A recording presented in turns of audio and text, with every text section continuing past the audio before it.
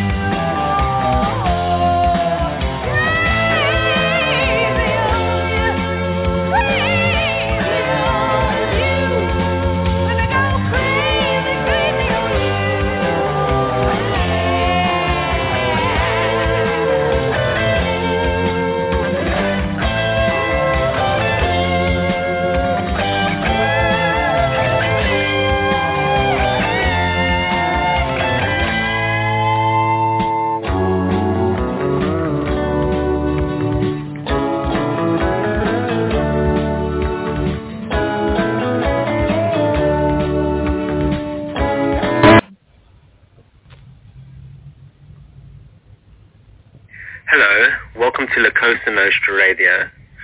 We are a poetry family located at allpoetry.com. I'd like to thank Kevin and the crew for giving us a place to call home. We believe in freedom of speech.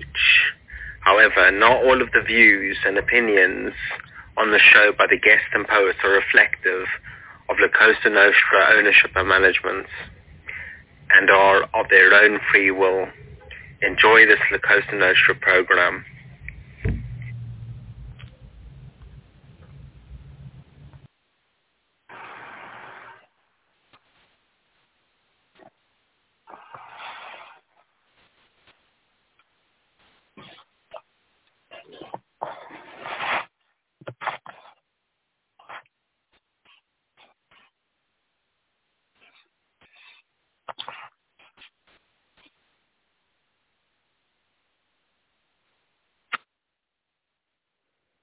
Hello, hello.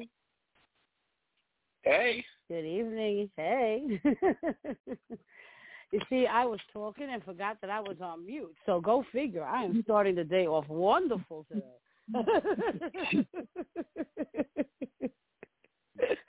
Well, I am doing really good. If you're starting your today. day at 9 o'clock at night, that says something. Oh, yeah, I'm all backwards. I'm telling you.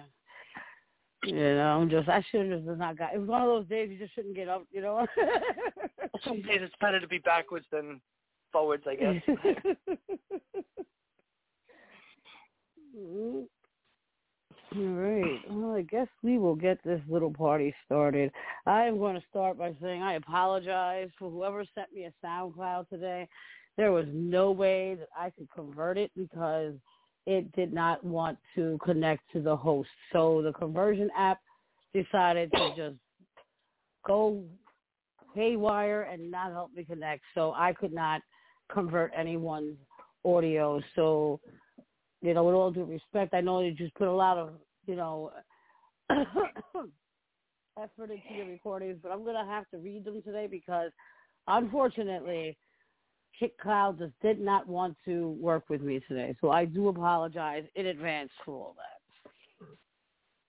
So, how was your day today, Rack? Oh, one day looks like the next. Looks like yesterday, same as tomorrow. Yeah, I know that feeling. Oh. All right. Let's start off with... I want to start off with Halloween Lullaby by Robert Pileski. And here we go. Sleep, sleep, my baby. Have a great nightmare. Night hag will tuck you in her black night bed. She lives in thick creepers on the cemetery with more hags and ghouls and slimy black toads. There, vampire spiders slurping on the hot blood clutch their steel snare strings across your night dreams.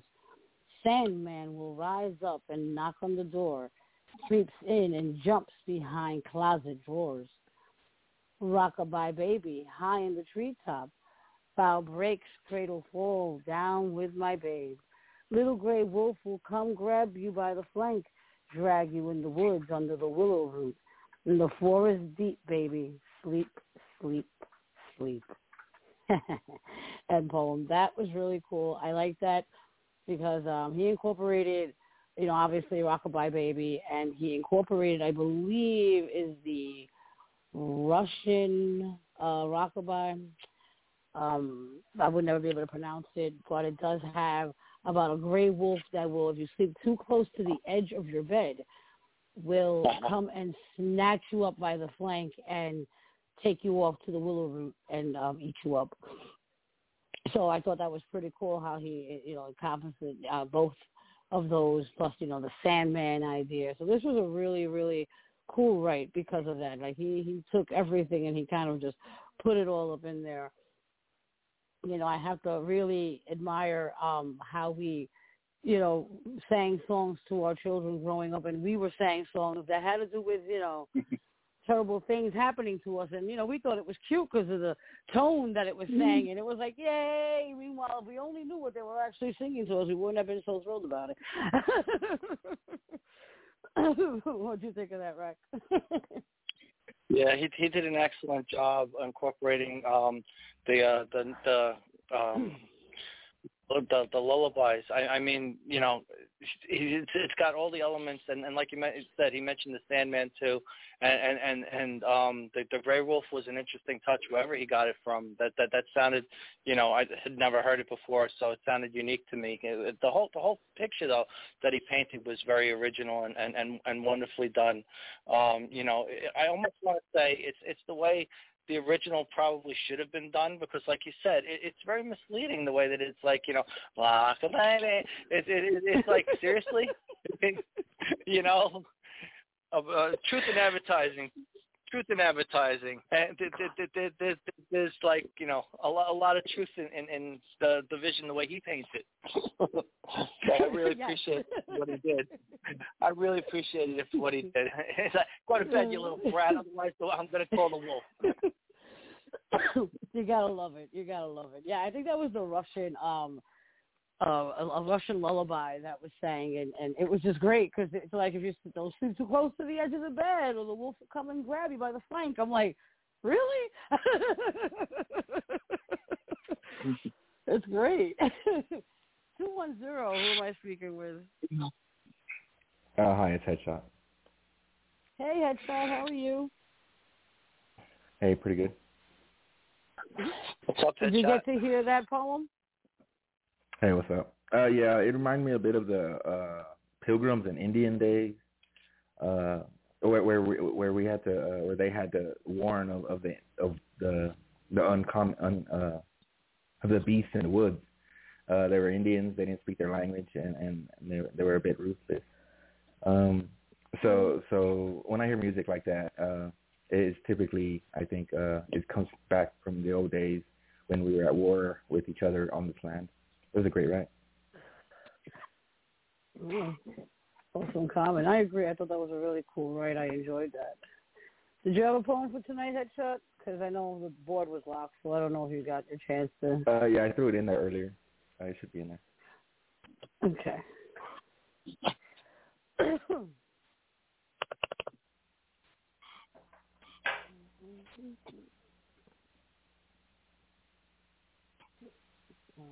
Let's see. I don't see it. I can post it up there for you if you want.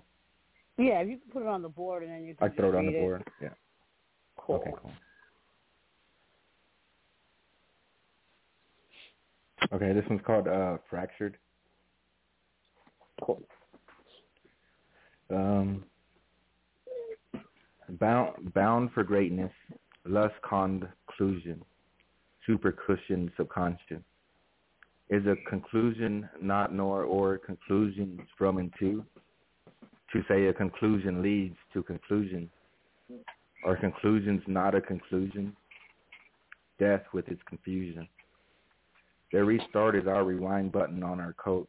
They get a plane to shoot down those not the same. We get a boat. Paddle from those with shame, don't you know it? We are not the same. We are just trying to show it. End poem.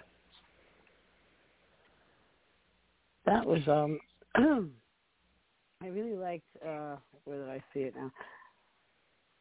To say a conclusion leads to conclusion. Our conclusions are not a conclusion. Death with its confusion. That was a tongue twister in itself. I didn't think I would even get it out of my mouth right now. That was really good. Yeah, I have really bad times with like reading things that are like that. Like, I don't know what it is. My tongue will twist itself in all different directions, and I can't get it out. But that was really a really good rate. I thought it was really interesting. I like the title of it, The Fractured, because it's definitely you know, the way you wrote it, the way you encompassate all those phrases in there that just really tongue-tied me there, but they were really well put and really well written. Yeah, thanks. It's just to say. Yeah, go ahead. I was going to say, like, what was your mindset when you wrote that? Like, I like to just ask, since we don't have a lot of people here, so I can. Oh, okay, cool. It's basically a as is. So conclusions to conclusion. To get a conclusion, you have to have conclusions. You have to have multiple. Finality. Yeah, there you go. So you have all these issues, and then you come to a result. A conclusion is a result, or results. And so you have plenty of results, and just to get to one result, you have all these people fighting, and you converse for clarity, and then to say conclusion is conclusion.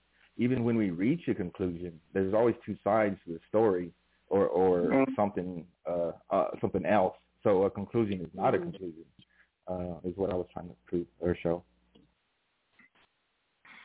That's really cool. And it's the ending. So if you're tied up at the ending, you're just in a cycle from beginning and now. You never actually get to the ending. You're just flipping around. Right. The ending could be the start of something completely new. That's what I like about it. You talk about conclusion, like you say, that there's a sense of finality that should be wrapped up in that there isn't always done, that it isn't always there, and that's what this speaks to me of. I really enjoyed it for that. You did a great job with it. It really makes you think. Because when you say, it's come to its natural conclusion or whatever, it's like, well, you could think that it's over, but it's never really over, and there's always that thought too of, what comes next. So, it may be the conclusion of one, thought of or something, but, there's always, I think, even, later on, there's something that kind of echoes back to where it came from. So, the legacy of it, that's the other piece of that it makes me think of too. Is it really over? Great job. It could be to say that what is done is wrong or can be improved. Therefore, nothing is officially done. Right. Cool. Well, thank you for bringing that. That was really cool. That was an awesome right-hand job. Okay. I'm going to go into While Ophelia Cries by, I always say Jag325 because I know it's J-E-G, but I just like calling him Jag. And let's see. So this is While Ophelia Cries. Night vaguely lit by dim summer moon, clearly revealing her faded white gown. Pale Ophelia, do you weep for the past when I still walked over fields of grain? While shadowy veil cloaks lost doorway, phantom organ plays its pagan melody. Caught in this realm of all-seeing eyes, minutes trip through a crimson hourglass. Black gallows moan amid fretful winds, from shadowy glades deserted by light. Rows of birds peck my bare shoulders, loud cawing noises spark deathly fright. No longer my soul, distanced from time, my spirit ready to touch the skies. Dawns are heartbreaking, I discover, hanging here while Ophelia cries. And poems. Now, he always writes some great dark fantasies, and his fantasy writes are just awesome. So he always usually brings it when I ask for something that has to do with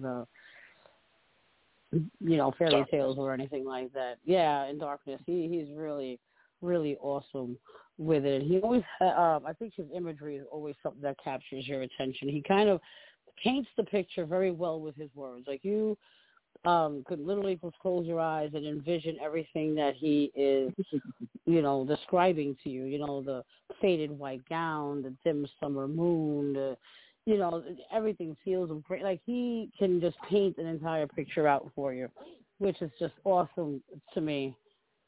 And my headphones are going crazy. Black gallows moan amid fretful winds, from shadowy glades deserted by light. Rows of birds peck my bare shoulders, loud cawing noises spark deathly fright. That would definitely be a deathly fright. I mean, I love crows and ravens just as much as the next person, but the thought of one pecking at me would just be a little too much for me to handle. So, he just grabs that. He really knows how to bring it out there when he writes. So this was really, really awesome. Headshot, what do you think of this?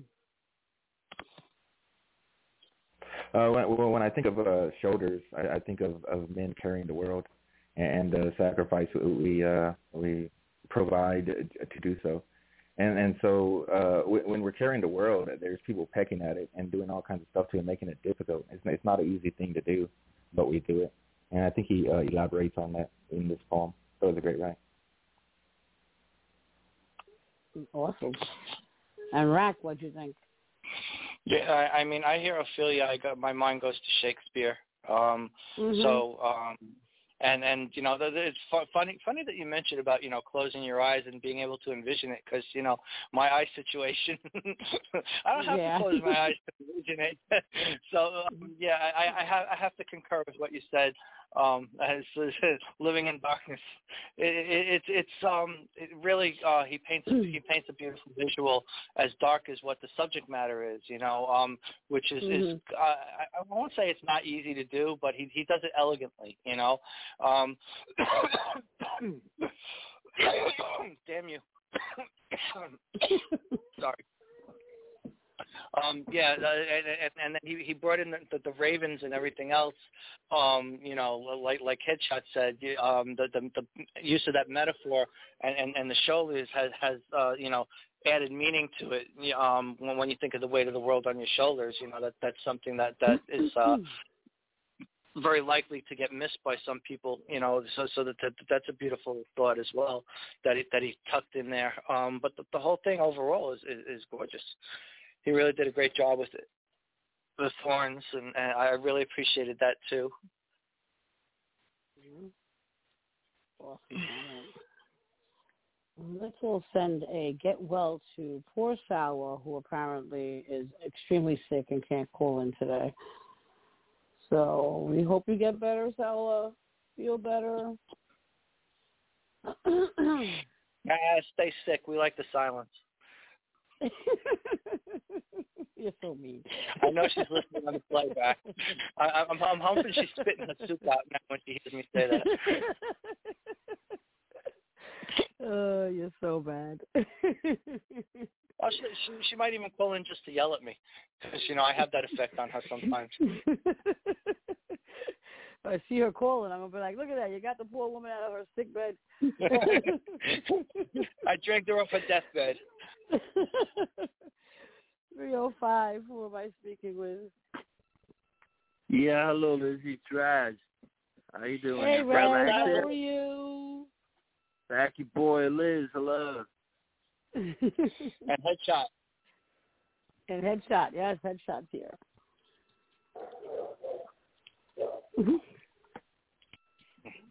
Well, since you called, Raz, I'm going to put you up on the board. How does that sound? Yeah, that sounds just fantastic. I thought up my answer yesterday in the middle of the night. I think he was expecting it. That's why he waited till now. He was like, I'll call in now and she'll put me on. Oh, come on. Wi-Fi, just work. I swear. Oh, I couldn't say with a guarantee that I'd be on the board. Yeah. No, she's got to do it herself. She's worried we're going to dock her pay. Yeah, see, it's my Wi-Fi. It's running like freaking molasses today. There you go, Raz. I got you up there. All right, no here's the coffee. poem. Wolf and Willow. Wolf and Willow. Midnight clock mantle, the ants are inside the woodwork, striding for the minutes left behind the wall enclosure. The board meeting of fathers filling stock, hourly adjourned. The ghosts aimlessly walking the hallway, filing, reaffirm. A photograph of a great-grandmother, the cheap lighter burned. Strange bending of the rocking chair, knees apart, the legs, mending snare. Where or when is when and where to by chance stare? With someone underneath the bed, really there. I hallucinated seismic activities lying in cold despair. Turned to look once and someone was not really there. Blood pounding thick, the winter air sat overkill chill. They paid the loan banker and the bean cooker for the shingle roof and ripped the bill. Willow Wood's external directory to the window sill. Black book incinerated to the bottom char reel still. Knocking and knocking, spirit wrapping the darkness shrieks.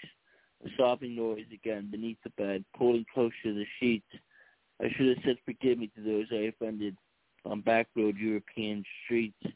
The Willow Woods are breaking the constrained distance to necessary relief, and the wolf has me from below, dragged across the skyline trees. And pump. That's pretty awesome. I like that. So, just a question I have to ask, because you used the wolf too. Did you get that from the from that one prompt that I put up with the wolf and the sleeping at the edge of the bed and taking you by your flank? Yeah, that's the wolf will hide sometimes underneath the bed and then pull the children into the forest in order to be punished. Okay, yeah, because that's what I was thinking. Yeah, the wolf, the lovely wolf. You know, and I sleep at the edge of my bed. You know, thank goodness they never taught me this as a kid.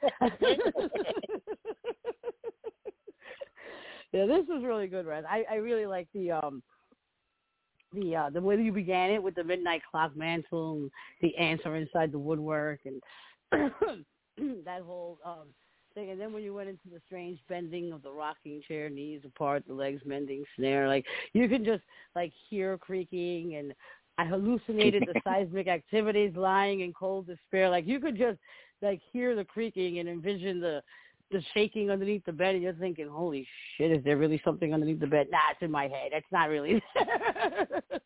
This was really, really awesome. I like the way you wrote this, Raz. Thank you for bringing this. What do you think of this, Rex? You did a fantastic job with this, Raz. I love the flow of it. I don't know that you normally do it like that. Short line rhymes. It just came out really beautifully. And then the whole story that you told, the subject matter, all of it. And I almost want to say because it's you. You mentioned the wolf. If for some reason because it's you, you make me think of Wall Street too, and the government. But again, that's my own twisted mind reading something into it that you probably didn't intend. But I thought it was a fantastic write.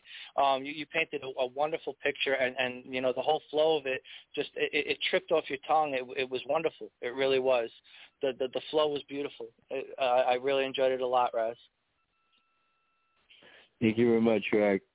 Yeah, no, this was straightforward. No modern day metaphors with the wolf, but the nursery rhyme, those stories they would say to their kids in order to go to sleep at night. Awesome. Headshot, what'd you think? That was what I was gonna hit. So for the longest time, we left our doors unlocked, and then people would sneak in, wait under the bed, and then when everybody goes to sleep, they take the kid out the window. So we had all these stories of big bad wolves and this and that. Now kids can play outside, for that matter. I will say wolves won't attack if they don't have an advantage. If it's one-on-one, a wolf will retreat, get more wolves, and get an advantage, and then proceed. I think this poem speaks a lot to the after effects of racism and the effects of its reoccurrence, being that a lot of black people and other people are talking about racism and the laws, and that the KKK wrote our laws and this and that, and it wouldn't be an issue, but it's still going on. So it's hard to deny or look away from, to ignore. I thought it was a great way. Awesome comment. Thanks, Headshot.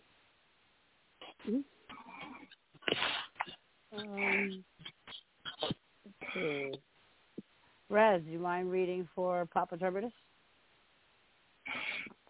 No, I don't mind reading on the show for you. Okay. He is on the board. Yeah.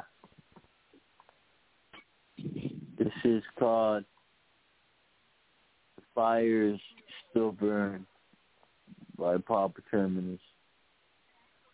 Protestant fires still burn in the country yard of Tudor Gardens. Bloody roses grow from Mary.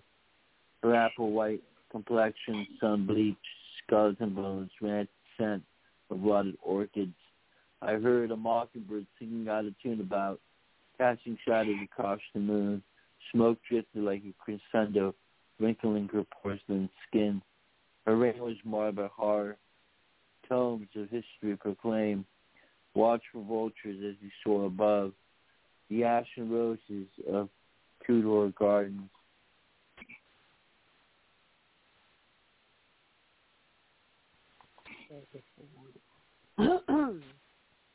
As they still burn.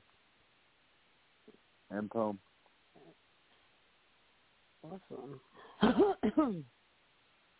So I know that he wrote this based on Mary, Mary, Quite Contrary, which, yeah, you have to love the whole thing behind Mary, Mary, Quite Contrary. Another one of those, lovely things that we're taught as children, and it's not what we think it is. It has nothing to do with how did your garden grow? Yeah, exactly. It has nothing to do with her garden growing.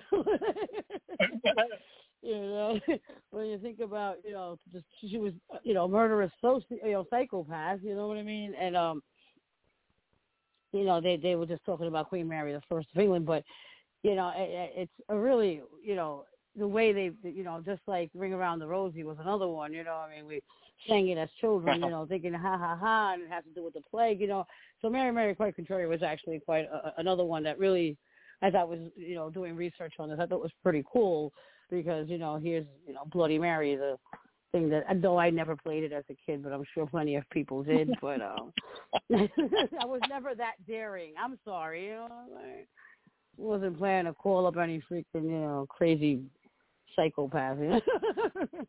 But yeah, he did a really good job with this. I really enjoyed how he wrote it. I like the little style that he chose to write it into. It's kind of like it took a weird shape to it, which I think is pretty cool. And again, with mockingbirds singing out of tune about casting shadows across the moon, smoke drifted like a crescendo, wrinkling her porcelain skin. That's pretty awesome. I like that imagery that's created right there. So this was really an awesome write. But Papa always brings some really awesome writes. And this is for brevity. I thought he did an awesome job with it. So Raz, you read it. What'd you think? Yeah, that's a terrible feeling. Burning alive to death, and it was the punishment of the during the Spanish Inquisition and a good part of Western European history when it regards the rule over the state in order to execute those who had no faith in God, and being punished for that sin was definitely one of those laws that one can think not to be all that too more humane. And the reminder here is of the flames that there are plenty of Catholic saints that were punished for their beliefs, which comes from trials of heresy and persecution. Awesome comment. Headshot, what'd you think? This brings back a lot of memories. The ending caught my eye. The Tudor Gardens as they still burn. When we were younger, the principal used to hit us and abuse us, and our parents did it, and our friends did it, and everybody did it. So we've been growing up in this abusive environment, and expected to play along, and it's been like this forever. But we're grown-ups now, and we know the difference, and we can advise others of what's going to happen, what has happened. They were wrong then, they're wrong now, and they're going to be wrong in the future. They have us in a backcourt where they do it, and then they make it illegal and punish us for doing it, and then they do it and get away with it while doing it, while we're being punished at the same time. So it's just an endless cycle that has been going on forever, and that's because we can't all agree on something. With words like conclusion, it's expected. Very right. Mm-hmm. Awesome comment. Rack. I enjoyed this a lot, particularly the verse that you called out, because when he said that about the mockingbird, there's a song, "Listen to the Mockingbird," that my mind went to when the minute he said that, and it fits well with the imagery that he brought. Very dark and foreboding. It's really an ominous type poem. The whole idea that the porcelain skin cracking. I mean, the whole thing is. Wonderfully done. Wonderfully done. Agreed. Awesome comment. Pull back the veil a little bit on the what the story really is trying to tell. Yeah. Yeah. It's funny because you hear people all the time. Oh, people don't believe in God, or the state needs to, and I always said, look, I'm sorry, I could be as Catholic is, but I will always say that the church has no place in a government because, when you look back in the past, we see what happens when the church gets involved in anything that has to do with our government being run. You know what I mean? Like, we have enough issues with the government being the government. You know what I mean? Let's not even add religion into the whole. Just look at Game of Thrones. Yeah, exactly. Do not put the two of them. You cannot. That is just. That is just adding fuel to the damn fire. Don't do it. Just don't do it. You just can't have the two of them. And I always laugh when people are like, "Oh, well, you're not." And I'm like, no, they do not belong in the same place together. They need to keep. They need to keep that shit separated. That's like, no, you just don't do it. What document is it written in about separation of church and state? Yeah. That's in one of them. I'm embarrassed to say I don't remember which one, but I know it's there somewhere. Me neither. I don't remember, but I damn well know it exists. Somewhere near the Magna Carta. Yeah. Thank you. It does exist for a reason, because it's just, nope. And you look at, history, and you're like, shit, this is why, there's a separation between church and state, because holy crap, Yeah. They do not belong in the same category together. Oh, my goodness. All right, conflict of interest. Mm-hmm. It's just too much right there. Way too much right there. Let's see. I'll put Tila. Let me just check over here. There's nothing going on. So we have Tila, child's puzzled issues. Childhood, where children are asked to not to look for bad stuff or utter a bad word or not to hear bad stuff. Why? The same children who are suppressed, timid, and scary in adult life are the ones due to their vulnerability, not knowing the serious thing which affects them from a lifetime. I think children should be allowed in schools and parents should discuss with their kids to have a debate. Watch short documentaries about no zone or red light traffic, drug trafficking, and be taught be taught what is right or wrong. That way children get aware, be careful in adult life. If anyone tries to hurt them, be more alert and keep away or warn others to keep out. Many lives would be saved, less suicide, less domestic violence, less violence in the streets. End poem. So I think Tila hit something right on the nose. I think that, we do try to cushion our children from certain things. I mean, I don't, because I'm the creepy mom that likes all the spooky, scary stuff, and so I let my kids, It's the one thing about having the goth mom that, Careful with that act, Eugene. I toss you into the, Halloween store with the crazy, headless things and go, hey, look, it's cool, isn't it? You know what I mean? So, yeah, I didn't really, I didn't try to protect my children from the scary, spooky stuff in life. Well, hell, eventually you're going to be sent out to the wolves, and again, here come the wolves, getting you by the flank, in more ways than one. eventually you're going to throw your kids out to the real world, and they're going to have to know the shit that's out there. And so, she is absolutely right in this piece, to stop trying to, I guess, protect them from things that are just going to happen in this world, and you're going to encounter it whether you're 5 or you're 55, but you're going to at some point encounter, the horrors of, in life. You're going to click on that news and there's going to be some horrible shit going on, and, and you're going to just have to learn to deal with it, or you're going to lose your mind. You know what I mean? So, I think that parents do need to be a little less, oh, no, I don't want them knowing about that because, it's just so terrible. Yeah, it's terrible, but they'll get over it now. And, when they get older, it's something that they'll be able to just not just accept it. I shouldn't just say that because it's not acceptance. It's more you would be prepared to deal with it and have a plan to either, stop it in one way or another instead of just having the deer caught in headlights reaction, you know what I mean, and not know how to deal with the situation. When the situation is already, something that you're aware of, you're already working on a way to solve the problem, not, just be stuck in the middle going, I don't know. So, I think she has a really good point with this, and I think she did a really good job bringing that out in this piece. What do you think, Rack? Yeah, I mean, what's the expression? Forewarned is forearmed.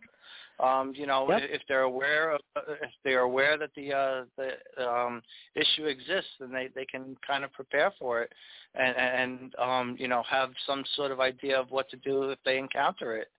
The ignorance and the shadows don't do them any good. It's sheltering them is only going to make them more vulnerable and more prone to falling into it. It's like preventative care. If you can avoid it to begin with, then you don't have to deal with it. When it comes up later on, to the degree that you would if you didn't prepare for it. So you do your best to avoid it to begin with, and you don't have to deal with it and encounter it. So, she did a good job with that. It was wonderful, Taylor.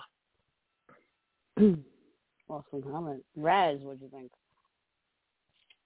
Yeah, it shows how much concern there is from the parental association for these children. They're living in times where the fears are, do these kids receive an education at school?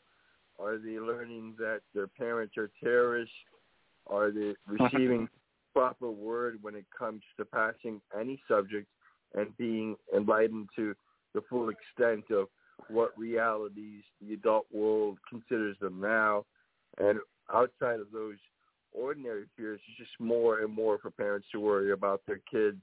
And I believe it shows greatly in this right how you're thinking about real children. You don't want it to be the next Little Red Riding Hood who's abducted somewhere out front of the school. Yeah, yep, very true.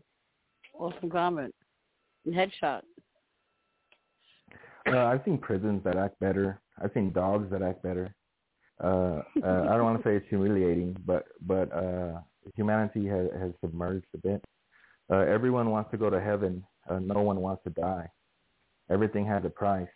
Freedom isn't free. I would chop heads off if your presidency chose me. I thought it was a great right.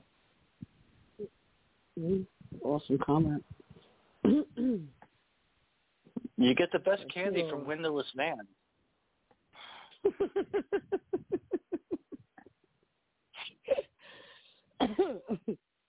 Only the candy man would know that. It would be nice to be America's Santa Claus, because everyone was told to be naughty or nice, so they got it coming to them. True. Oh my goodness. Let's see who else I have hanging around here. Jimmy. It is a man of honor, isn't it? A man of honor covered in blood, the white and red. Yes. Mhm. Yeah, I was hearing this whole thing about how that picture of Santa Claus came up, and the actual guy who created that image of Santa Claus actually did it it was like one of those propagandas for wartime, and that's how he got that.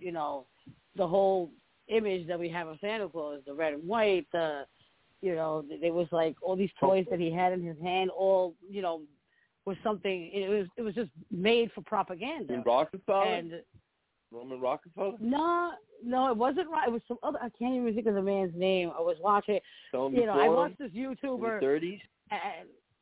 What? Shown before him in the 30s. Yeah. I can't think of the artist's name, and he was really known. He was really known an image that's mass propagated what we celebrate at Christmas now. Yeah, and he was like that was what he did. Like he was known for doing like every artist, every piece of art that he made was made and was used for propaganda. And he was the one who created the Santa Claus that we know and love today. That wasn't, even the image of what he was until he got his hands on, and and that's how he became the Santa that we know and love today. But yeah, he was actually created. God, Jesus, and I also look at the original Santa Claus paintings. Like God, there's original God and Jesus and Devil, and they all have original paintings of them. Mm-hmm. It's like really weird when you think about it. I always wondered. I mean, okay, you took Saint Nicholas, okay, fine, but how did we get the the fuzzy hat? And so when I was watching, I was like, okay, great, Yeah, and it was made basically. Towards the night before Christmas, the book, and that picture just continued on its way, and that's how we got, rosy cheeked, bowl of Jello bellied little Saint Nick, you know what I mean? So it's really. I saw Mommy kissing Santa Claus. all I would say is if the white was iron, he would be Jesus on the cross, on his wrists, his ankles, and his head. True. Do you remember? Oh my goodness! It was a few years ago where this artist got like some big. They tried to rip him a new one, because he painted this picture of Santa Claus crucified. He was crucified, and people had a fit about it. Like, oh, how dare you crucify Santa Claus? Missing the whole picture that the whole point that this man was trying to get was that you took. Yeah, you took Jesus' birthday and you capitalized on it. You don't even care, about the fact that this holiday was supposed to be, celebrating the birth of Christ. You're taking it and saying, oh, it's the birth of me getting, a brand new computer that day because it's Christmas and I asked for it. You know what I'm saying? So, or a plane when you're supposed to be saving everybody, you're destroying the planet. The popes and the preachers are flying planes everywhere, destroying the planet. Is that God's will or what?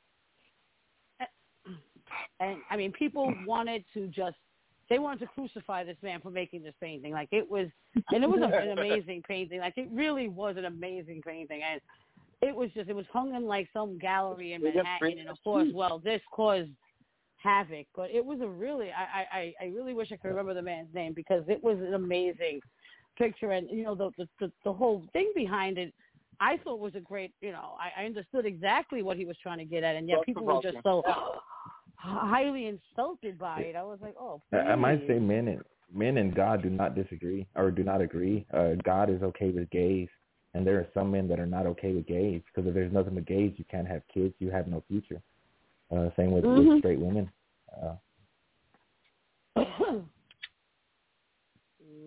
It was a really awesome painting. I wish I could find it. I would definitely post it because I thought it was a really awesome thing.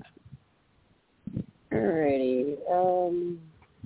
Anonymous is going to need a reader. When we come far, our grandparents had 10 kids apiece, and now we're struggling. Well, a lot of people don't even want to have kids now. Like, it's just, they don't want to get married. They don't want to have kids, which, is almost understandable with the way things are going nowadays. I mean, I don't even blame anybody for that one.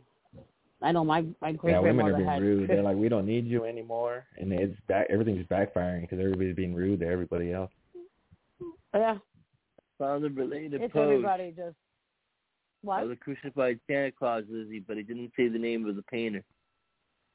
Yeah, I can't. I gotta find it. I have to find it. I will find it, and I will post it before the end of the show. I will find it.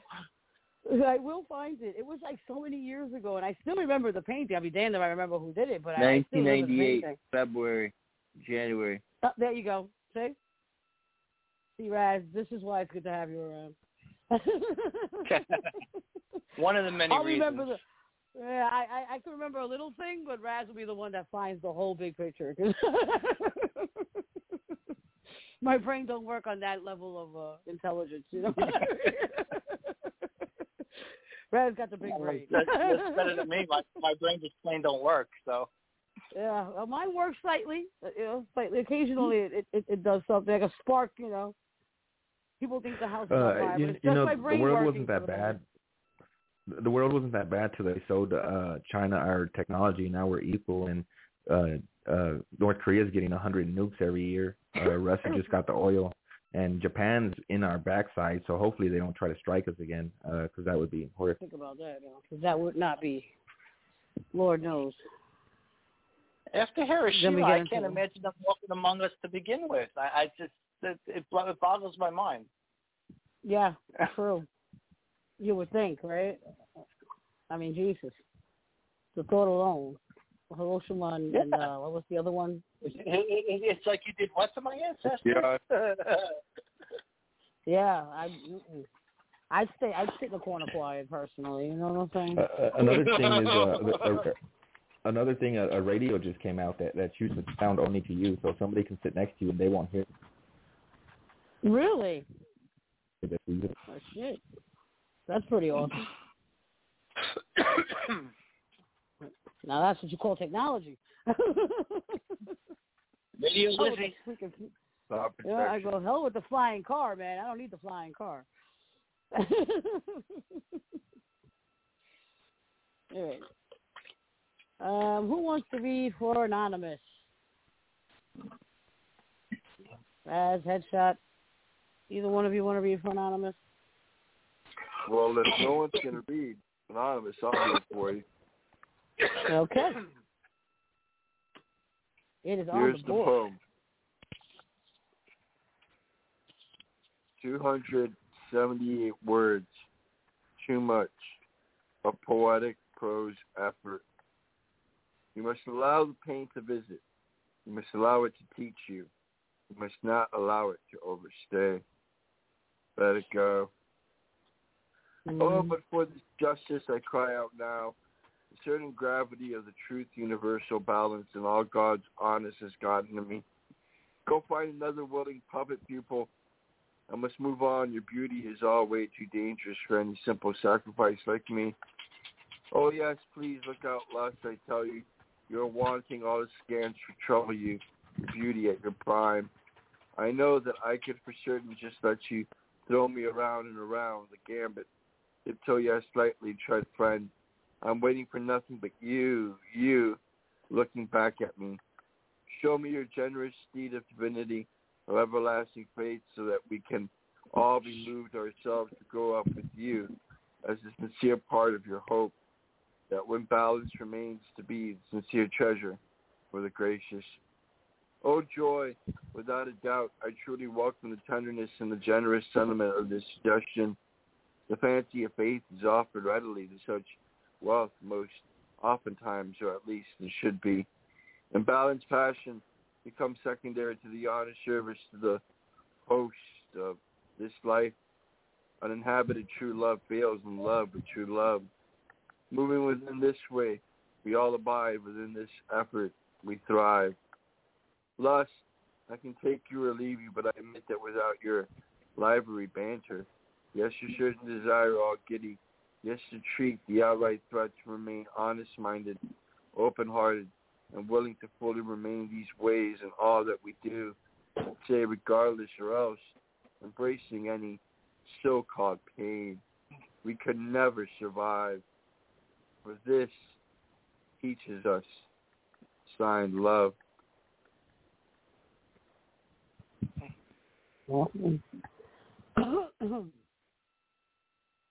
Well, you read it, Raz. What'd you think? Yes, it's definitely an insightful piece on nature of love, and one can do it wholeheartedly, one can do it partially, one could realize that it's a part of their relationships, or just simply put it on the back burner like it doesn't exist. But what is true of love is that it's not lust, which is just a physical, sexual desire. And love depends on something slightly more substantial than how a person feels when their body is warm. Awesome. Rack, what do you think? I'm trying to twist it into the prompt and say that, love is only a fairy tale. But I don't know. I got, pretty much what Raz was pointing out, that lust is not love. That was the main thing that I latched onto in that piece. It was well written and very eloquent. Yeah, he has a way of writing like that. Headshot, what'd you think? It seems as though love is bound by pain, and it's like we're in a barrel of liquid, and instead of the ocean, just one way, it goes back and forth, and love is in the middle, and pain just goes back and forth. The less pain, the more love. The more pain, the less love, because with pain comes hurt and hate. I thought it was a great write. Yeah, I agree. Yeah, I see that. I get the lust is definitely not love. I think we all know that. I think we could all say that. At one point or another, we all had the lust sin. You know what I mean? The looking at somebody and going, hot damn. You know what I mean? But and it's definitely not love. It's just based on that physical attraction, and it's over once it's over. But true love is that doesn't matter, how fat, how skinny, how tall, how short, how whatever. It's just something within you that we're in love with, not your physical attraction. And I like the uninhibited true love falls in love with true love. Like I really like that line. I think that that line is a really cool line, the idea, that the true love falls in love with true love. Moving within this way, we all abide within this effort, we thrive. So I think that's really awesome. Anonymous always brings some really in-depth ideas when he writes. He always has those make you think kind of. That moose is always in season. Yeah, so it's just one of those things that every time you read it, you're going to get something really deep and profound out of everything that he writes, which is really, I think is really awesome. So thank you, Anonymous, for writing this. And, yes. If I might say about love, if everyone says love is one thing and someone else says love is another, then is love not but a conclusion? Well, that is absolutely true. Because what's love to you might not be what's love to me. And it might not be the same to Raz or Rack, you know what I mean? So you absolutely got a point there, and it is, And I might add, a lot of people say that writing the book, they're not actually writing a book because they're not actually writing in the book. They write a bit of it, and they're like, I'm writing a book for a year. They tell everybody, and then they finish the book. Mm-hmm. While you're writing a book, to do something, you must continuously do it. But that's why I'm writing a very long book that just continues forever. I'm like the only person on earth writing a book. That's a very long book. I say I would like to write a book because I know that I can't continuously work on anything because something's going to pull me from what I'm doing. So I can't continuously do anything. I continuously breathe only because it's just something that naturally occurs. Because if it was something I had to think about, I would be blue right now. So, you continuously grow puppies. That's what you continuously do. Yeah, yes. Oh, puppies. I grow puppies. I could do puppies like nothing. Lord knows. I got a few of those to give away. Anybody? Anyone? Oh, Lord. You ain't nothing but a hound dog. Oh, my God. In this house, that song goes just fine. Oh. You know what? We're going to do a SoundCloud. I'm going to put Phil up. Because Phil was the only one that gave me a YouTube. So I was able to convert that, but I couldn't convert the actual SoundClouds today. I don't know what was going on with the app today, but whatever. So let's go pull up Bill. You gave us a Herculean effort. Yes, I really did. I tried. So here we go. Phil the Poet. This is a poem.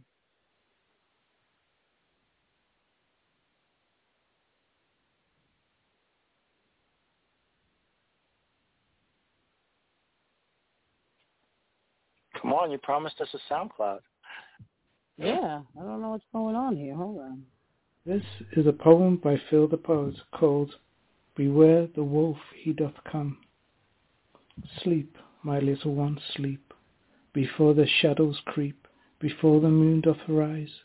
Come, close your tired eyes. Beware the howling of the moon, the chilliness felt in your room. Paw prints on frosty window panes, the sad departing of the cranes. Hold your quilt of dreams real tight, hide from the shadows of the night. Let this lullaby drown out your fear. Hush, my dear little one, do not stir. Set not your delicate foot on the ground, for the hungry pack can hear the sound, running in rhythm at the beat of a drum. Beware, the wolf, he doth come. Sleep, my darling princess, sleep. Close your eyes, don't you peek. This lullaby keeps the beast away until the dawning of a bright new day. End poem.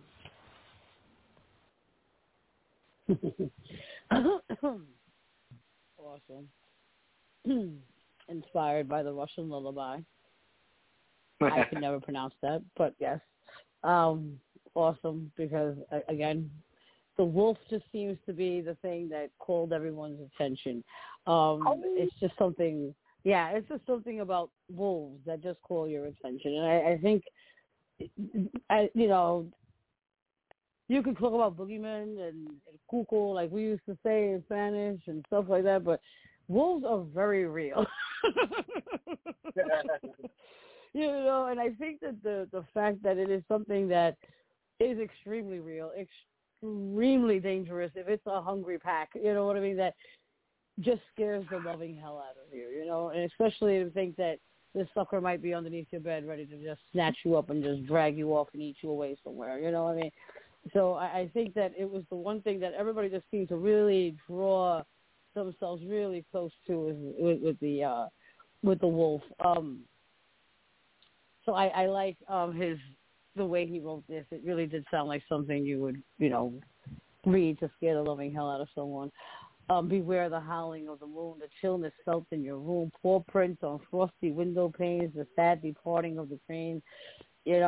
Just picturing this, that smoked up window and these paw prints just appear on your window. Like, that's enough to scare the shit out of you. You know what I mean?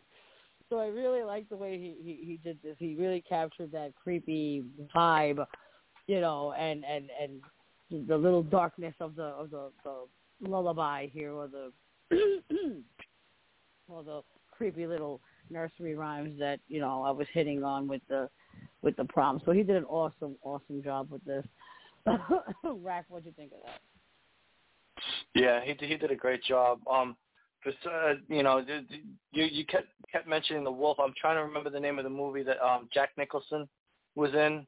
Wolf. Where he was. That was the name of it. Okay. I thought so. That was a great movie. Yes. But nothing to do with the loveliness of Phil's poem. It has all the earmarks of, you make sure everything is tucked tight under the covers, because if you've got any exposed flesh, it's going to get grabbed at and you're going to get carried away. If your hand dangles on the side of the bed, if your foot hits the floor, he's got all the cautionary boogeyman gotchas in this piece, and he did it in a beautiful way. Mhm. Sure, awesome comment. That shot, what'd you think? Yeah, the wolf thing. It fits right in with racism, with America, Canada, everything else.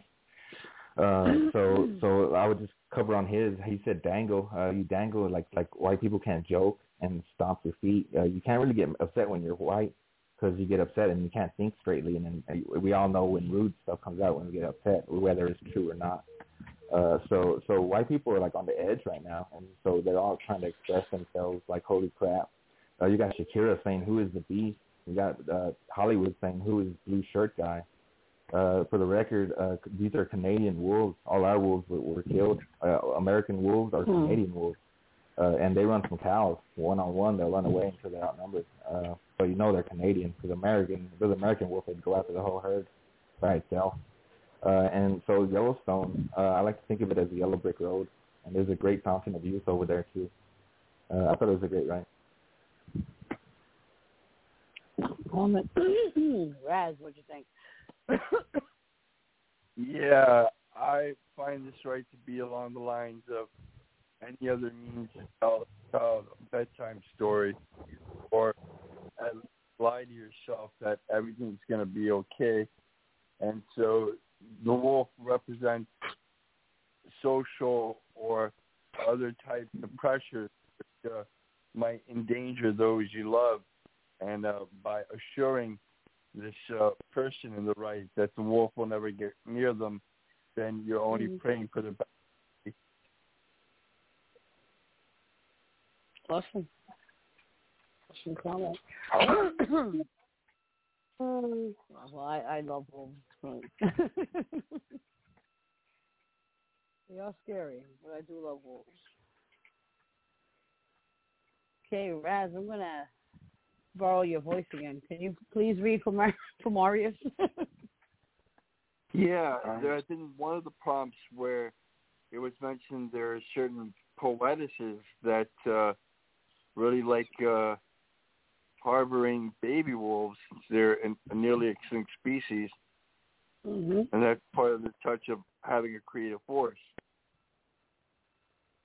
But here's Marius Alexander in A Wolf Came from the Forest. A wolf from the dark forest walked through our village to steal. I remember he promised that crying kids are his preferred meal. He stopped at our door growling, but I came out with a stick. In our house there is no crying. Run away from here and quick. He was howling in midday with his tail between his legs, went away. A strange man on the streets bragged, I love only the worst kids. See, I have a large filled bag. I am here to make some bids. I went out bluntly, I said, there is nothing here for you. My kids are good, sleeping in bed, and you know that this is true. He took his bag with discontent and went and went. A merchant full of money came, making confusion and a big fuss, proud of himself, having no shame from us. I schooled him like the others.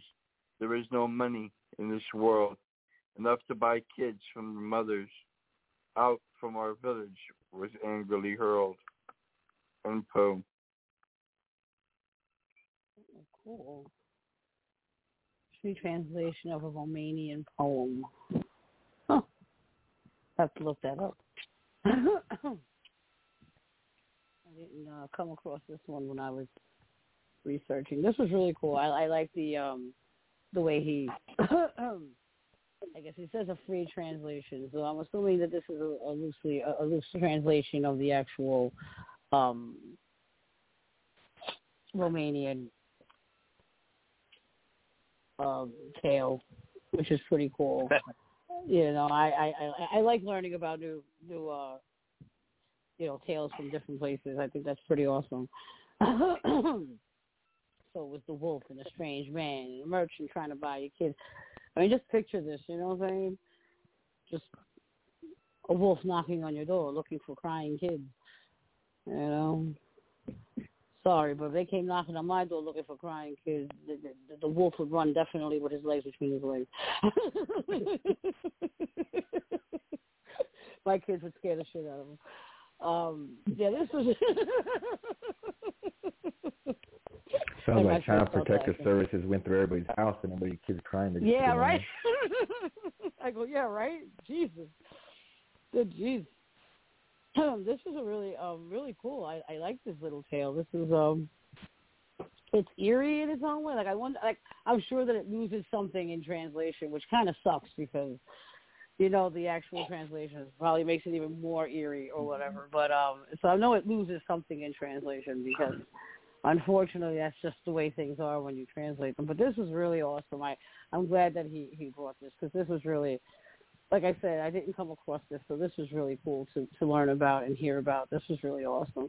Brad, you read it. What'd you think?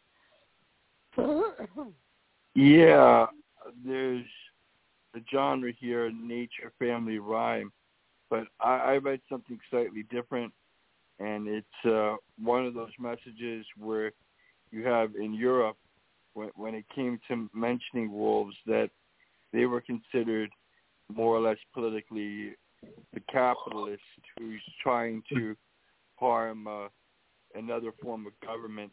And so here there's heavy emphasis on the wolf being symbolic for money, and none of that is really a kind of generalization that we know to be true now as to, however, this Romanian poem.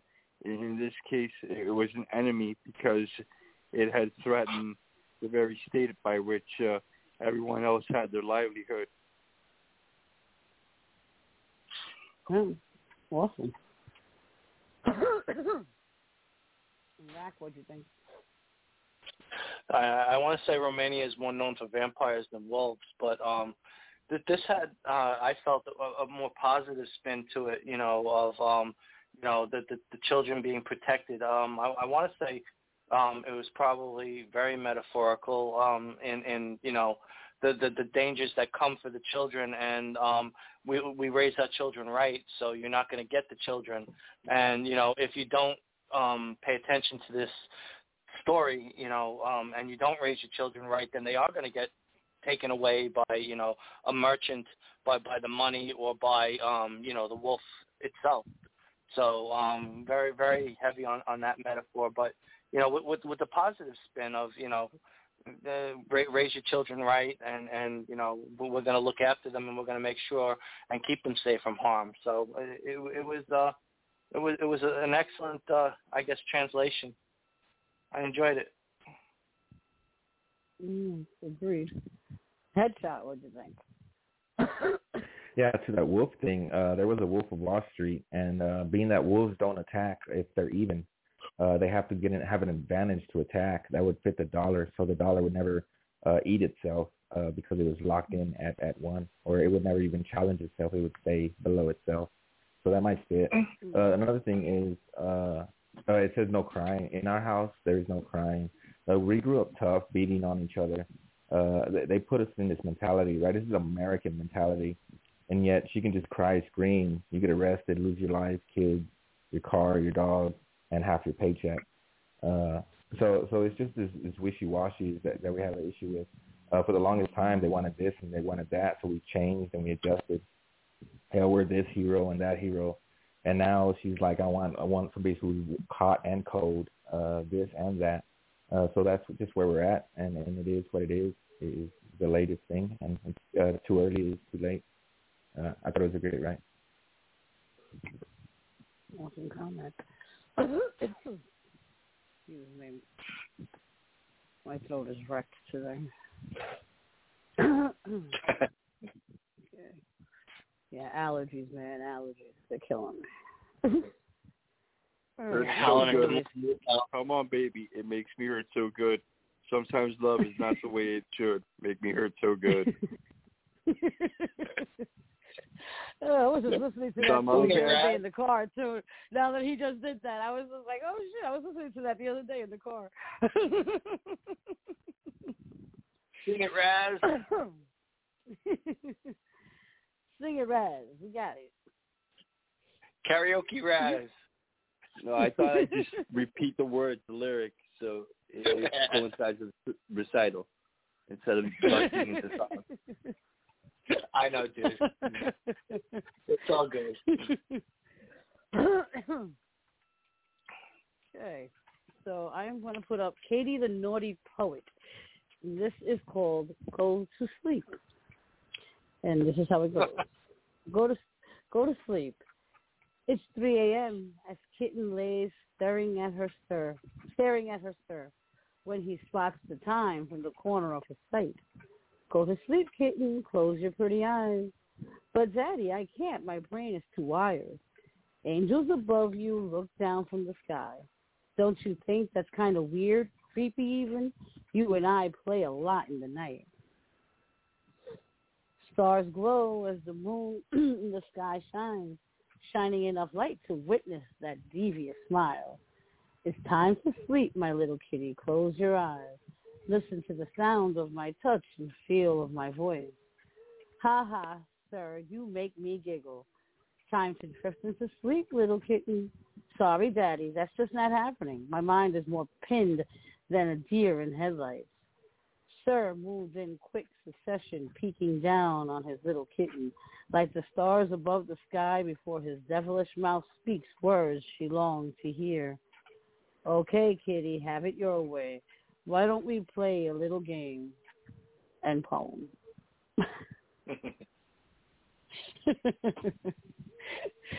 She's definitely got the right name, right? Katie the Naughty Poet.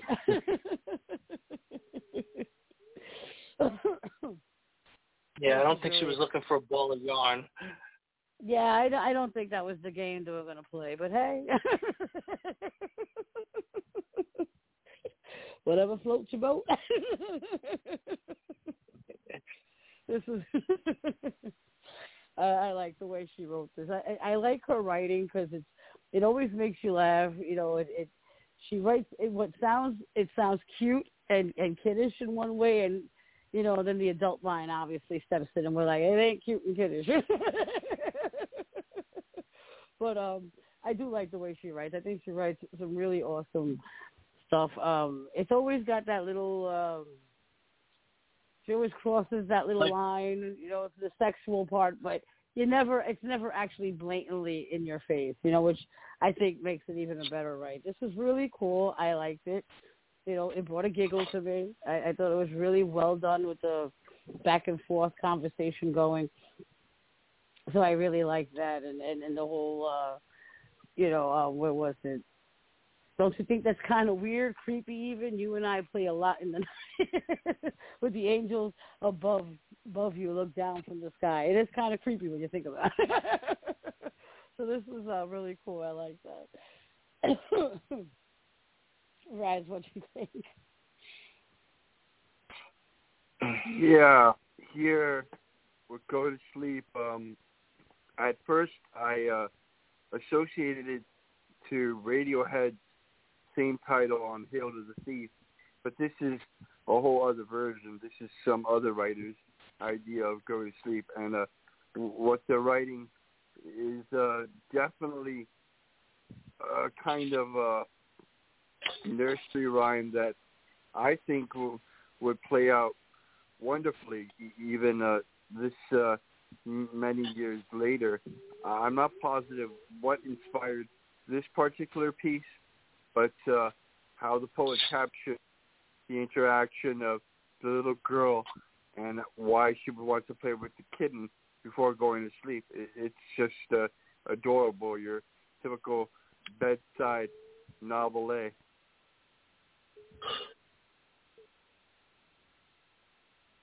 Awesome. Rack, what do you think? Yeah, I think she knows the difference between going to bed and going to sleep, and she's trying to impress that upon her. You know, it's a lovely thought. You know, I kind of my mind drifted more to what happens when a guy wakes up than what happens when you go to sleep. But she had her scratching post and she wanted to play, so it was fun. The playfulness in it is what makes it, I think, so relatable and enjoyable. It was a cool piece. Mm-hmm. Agreed. And Headshot, what'd you think? Wow, sorry. I was just, okay. I was, the whole time I was trying to get off of mute. My phone was like, nope. That's probably what I'm about to say. Okay, so angels from the sky. The sun was God, which will blind you if you stare at it, they say. People point to the sky when I ask them where God is. Seems like we're due for a bit of an awakening. It's set in there, pinned like a deer in headlights. I think Jesus when I think of that. When you try to do something and you don't succeed, it's like headlights. You're blinded because so many people cheat and take advantage of others that it's more often than not. Or I also think wrestling when I think pins. It's another form of fighting. It's not the same rules or effects. I thought it was a great right. Agreed. Awesome comment. Okay, I'm going to go with Laughing Soul. Up on the board. And this is called The Glamour Star, Siren of the High Seas. Aloha, sailors on rocky seas, where sings the siren her paramour to please. Hearken not her velveteen voice, a dirge she plays on cashmere breeze. Funky tiara with shingled mane, roseate skin gleams of star flame. Curled lips with round Tiffany eyes, spellbind seafarers gurgling champagne. The siren awaits a full moon night to serenade love neath chiffon twilight. Swoons her silken silhouette on euphonious tides, beckoning sailors her bait to bite. Oh, ye hearken not her velveteen voice, the last she leaves you no choice. Ticks a death note, the porcelain clock perched on her corduroy hat, and lo, you hear her unabashedly rejoice. Beaded ornaments and copper lace frame the siren's enchanting face. Her portrait now decks ships adrift. A warning unheeded shall before her diabolic embrace. Aloha, sailors on rocky seas, where sings the siren her paramour to please. Hearken not her velveteen voice, a dirge she plays on cashmere breeze. End poem. That's pretty cool. I like that. So, if there's anything worse for a sailor to hear, but the sound, the song of a siren, right? So I like the funky tiara and shingled mane. It's supposed to have a steampunk. Let me just make sure that I was reading this right. Well, yeah, it was supposed to have like a steampunk. Huh? The sound of his true love lost at sea, the sailor. That's one of the other worst sounds to hear. Yeah. True. Yeah, I like the steampunk siren, I guess. This is a steampunk siren, which is pretty awesome just to think of in itself. So I like the Aloha sailors on rocky seas, where sings the siren her paramour to please. Hearken not her velveteen voice, a velveteen voice. It's one hell of a voice, you know. So I think this was really cool because I like the whole steampunk feel. The picture is really awesome because it has that steampunk look to it, and just like I said, just trying to picture a siren, a steampunk siren is pretty, impressive in itself. I think that's pretty cool. So I thought this was a really cool write. I like the way Laughing Soul writes, and this was one that's not she was kind of writing stuff that was a little heartbreaking in its own way. This was not like that. This was a little more uplifting in its own way. It kind of made you giggle trying to listen to it. This was pretty cool. So I really enjoyed this. So I want to thank you, Acting Soul, for bringing this, because this was really, really awesome. I thought this was pretty cool. Rack, what'd you think of that? Oh. I think she was writing about you. I don't have a velveteen voice. The velveteen voice. The velveteen voice. I thought that was a cool phrase, velveteen voice. So some people have that voice that just speaks to you, and that whole idea of the siren song. When someone says what you want to hear, is kind of wrapped up in this, as a fairy tale, expounding on the legend of the sirens, that they would lure the sailors to crash their ships on the rocky knolls and whatnot. It was very well done, very beautifully done.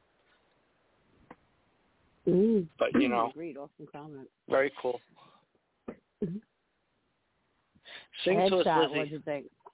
Yeah, because I'm sounding real good today. First, that's the best picture I've ever seen in my life. It's like a mirror of myself somehow. And other than that, I would say it seems like this is a yell, a yell to the enemy. It's like a woman saying, "Hey, we found a guy that's here to stand up for women he doesn't even know or care about," and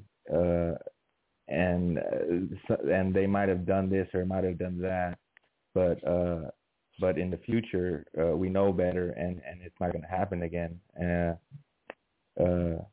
Women have been through a lot, and we don't really care for our men too much, so we're angling more towards our women, and so we need to cut some men out because our numbers aren't that good. Canada's numbers are way better than ours, and we should have more women. So if we can get rid of some of the men in America, that would be awesome. I think women would love that. We wouldn't be fighting over. We wouldn't have 7 women on one man. I think the men would be a little upset. Huh?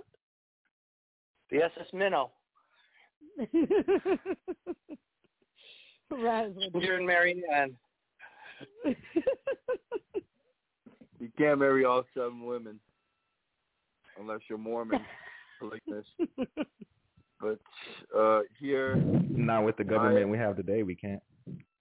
Saw plenty of insinuations of the siren, and that comes primarily from the epic poetry of Homer in the Odyssey, where he describes Ulysses confronting these fabled and mythical creatures of the ocean.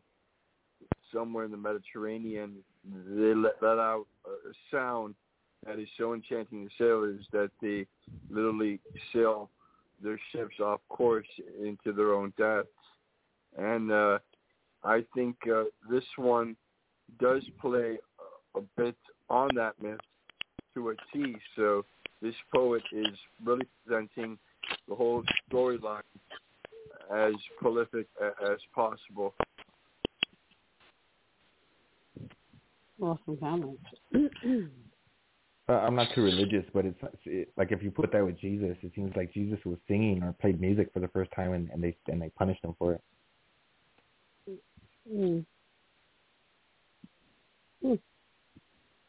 Yeah, he was probably singing "Bullet with Butterfly Wings." Oh no.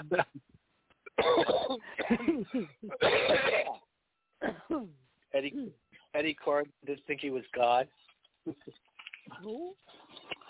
The for Smashing Pumpkins. Oh, okay. I just didn't hear who you said. That's why I was like, who? No, but I was just saying that because that line on Joe. I know. God is dog backwards. So whoever invented that word wasn't too smart. Well, man, that's all I personally. Wait a minute. Like I said, personally, I'd rather live on an island full of dogs okay, than an island full of people. So, so there might be. Yeah, would it matter if they God were boy or girl that, dogs, though? What if they were all female no, dogs? they wouldn't. I have both. I have both females and males. I could care less. It's just as long as it's a dog. What happened from property? No fly zone. I think that dogs are loyal and they're there is nothing. A dog will love you no matter what. You could be as poor as shit and they will still stand by you. You know what I mean? That dog will always be by you. You can't say that about 90% of the people that you know in this world. Are they still going to want to stand by you when you're at the lowest of lows? Most likely not. They'd probably walk right over you like they It's never better than knew having a day a in wolf, your life. that's for sure. Yeah.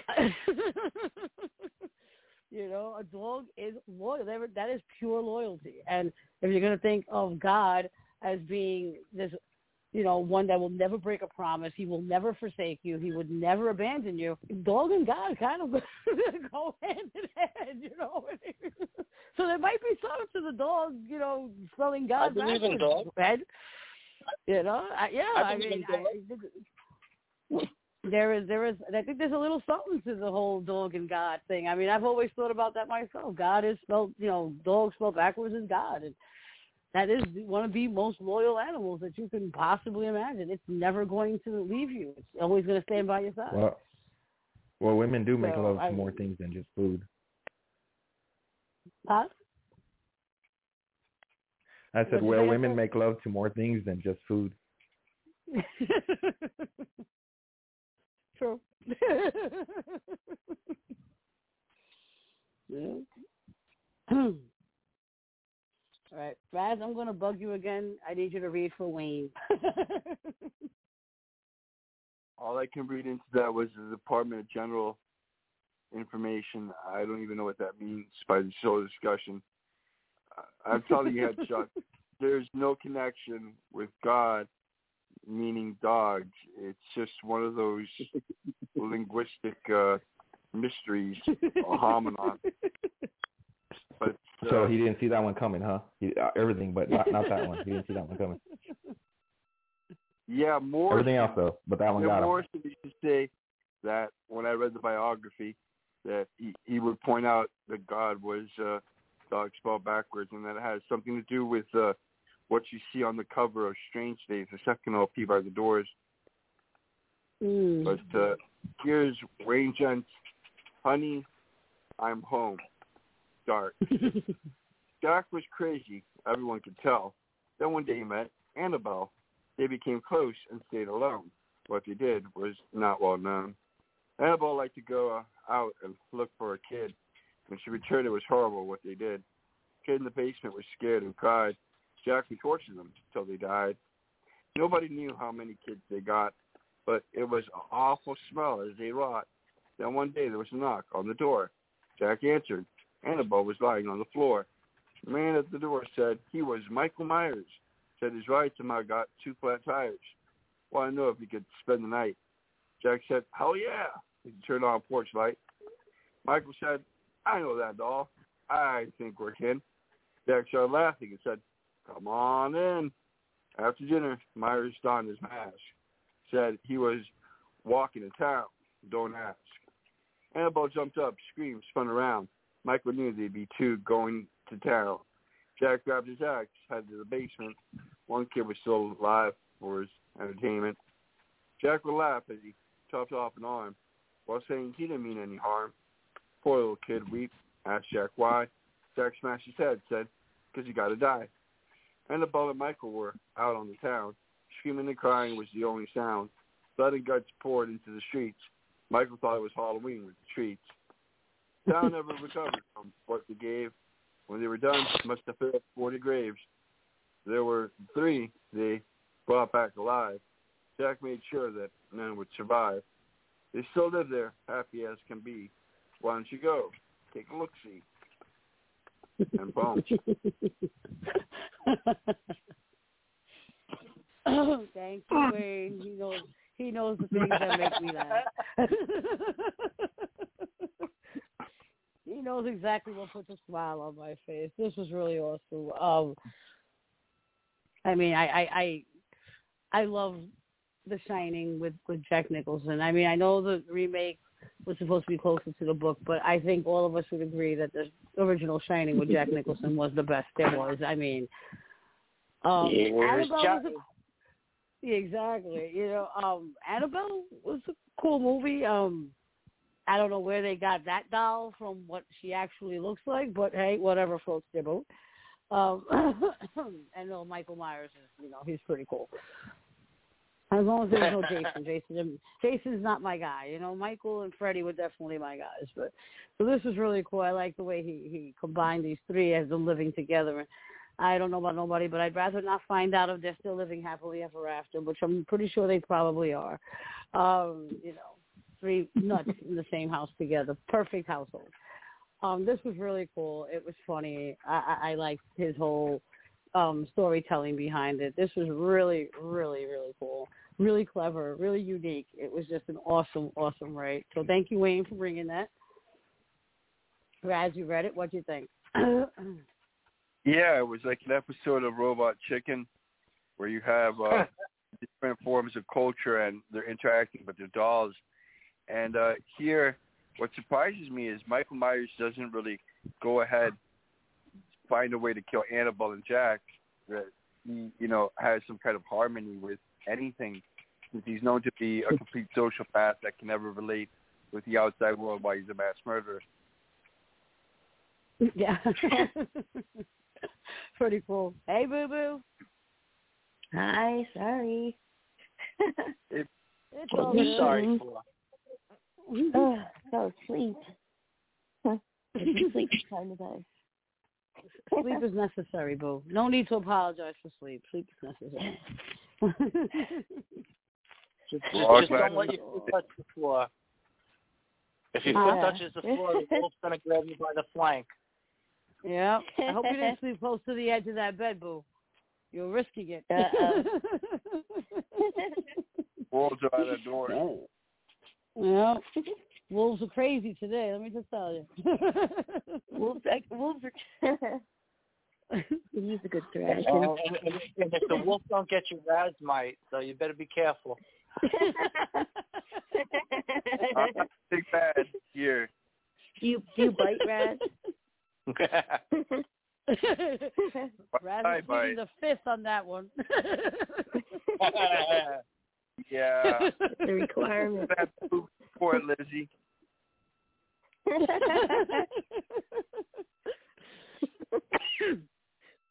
Did you hear the poem, Boo? Did you hear Wayne's poem? No, I'm sorry. I didn't, but I will leave him a comment. Sorry. Yeah, it's really funny. I can comment on that if you want. Yeah, go ahead. Adam. Nope, that's headshot. Headshot. That's headshot. Yeah, Sounds like Adam. Hi, headshot. So this speaks to me as hey Boo. This thing speaks to me of morals and war and the sacrifice people have to do. If you just place yourself in a war instead of where they're at, it's similar. How we conduct ourselves throughout. And I'm just saying, I hold the world record, I'm just saying, cops were at war with crime for the longest time since I was a child. I would just say I hold the world record for the quickest war won, and if I were try to conquer the world or win another war, I would do it slower and better than ever before. You go, boy. It's a great piece. Rack, what'd you think? I think Wayne needs to be committed. Yeah, we know this one, don't we already? He's put it on paper and proven it time and again, and this was just, sick and twisted, Wayne. And I think that's why we love you. It was wonderful. Michael Myers and everything else all wrapped in one. I mean, you did a great job. He chopped off his arm just for fun. It was really, a lot of little nuggets throughout this whole piece. It was well done. I'm still wondering what they did about the smell. You mentioned the smell, but nobody ever did anything about it. I mean, what are we supposed to go out and buy for booze? Yeah. Hey, Febreze kills from the odor, man. It kills the actual. Febreze don't kill that kind of stench. Yeah. Well, I don't know. I mean, maybe they found the best bottle there was. Right, so I 100% bacteria killer. There you go. Next time he's got to incorporate Gordon Ramsay to make a stew out of everybody. And then they eat then they eat the rotting corpses. Well, see, that's the problem. None of these guys are cannibals. That's the problem. Annabelle's not a cannibal. Obviously, she's a doll. Michael was never a cannibal, and Jack just wanted to see you dead. He didn't want to really, there's no cannibals there. They need to add a cannibal in there somewhere along the line. Mm-hmm. I like a good then they other can have people the do that on perfect the raft. household. Cannibal cleanup. Yeah, there was people stuck on the raft. They had to eat half of one. Had to start eating each other. They were cannibals by the time they got found. Yeah, I mean, scary thought. You know what I mean? Yeah, it was a bunch of people on the raft. They had to start eating each other. Jeffrey Dahmer was shanked in prison. The bodies not smelly. Yeah, I go. You think about it. Jeffrey Dahmer was shanked in prison. And that's surprising. I don't know any prisoner that wants to be in the same, cell block with the freaking cannibal. You got some balls. You got some balls, for real. Exactly. I mean, he lasted 2 years, which I think is longer than I thought Jeffrey Dahmer would actually last in prison. I mean, honestly. His punishment should be to eat vegetarian food only. Do you know, and this is funny, because it's actually, I think it was a quote that he actually made, that he didn't like people with tattoos, because tattoos, the ink, made the meat taste bad. It's funny. So I said, well, shit, I'm tattooing myself to death, because then no cannibal wants me. I'll taste like shit. But yeah, that's what he said. He did not like tattooed meat because the ink made it taste bad. Yeah. Yeah. People still want to eat you, Lizzie.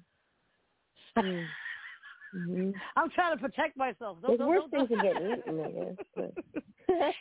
Dominic Martinez. Well, boo. It depends on how we're talking about. Well, you were the one that brought up how your tongue twists, so Yeah. Or you can touch your toe. What is that? Your nose with your tongue or something like that means something. I forget what. Yeah, no, man. My tongue ain't that long. I'll tell you that. It is not big. Yeah. That's freaking Gene Simmons different there, yo. lines there from piercing and eating somebody else. Yeah. Yeah. Well, if you can tie a cherry in a knot or something like that, it means like you got skills. I don't know. Yeah, I saw. Not even joking. I saw this guy playing. On your hand. Yeah, I saw this guy playing the guitar with his tongue. Shut up. Now that's a talented fucking tongue. Yeah, holy shit. Give me his number. Yeah, I'm telling you, he was just playing the whole. I'm like, holy shit, that is one hell of a tongue. That hurts. That's gotta hurt. You would think, right? I mean, damn. Shit. You'd think your tongue would be in pain, but nah, he was playing it just fine, having a good old time, too. Wow. I like a talented tongue. Let's get on this subject. We need to move on. They do cross licks, so, he gave the guitar a few licks. Oh. That is just too freaking funny. It was funny. No, it was just one of those things. Good. Well, actually, I only have one poem left, which is Silk, and I don't know if Silk likes people having his, reading his poems, or if he'd rather read his own. Speed round. So I don't know if I should read his. No, he doesn't like people to read his poems. Yeah, I didn't think so. I can give you one if you want. I don't know if there's an audio for it. It's called Rewind. One too.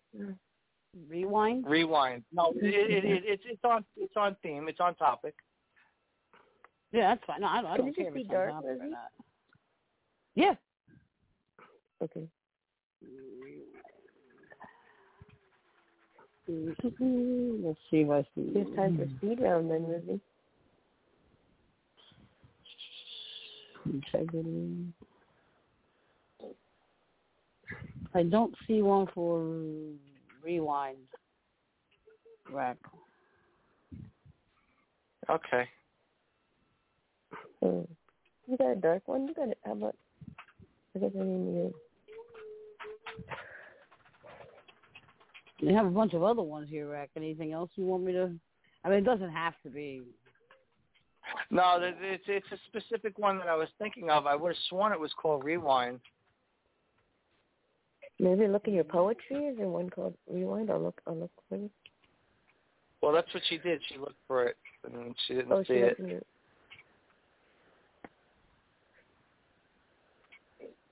I found it.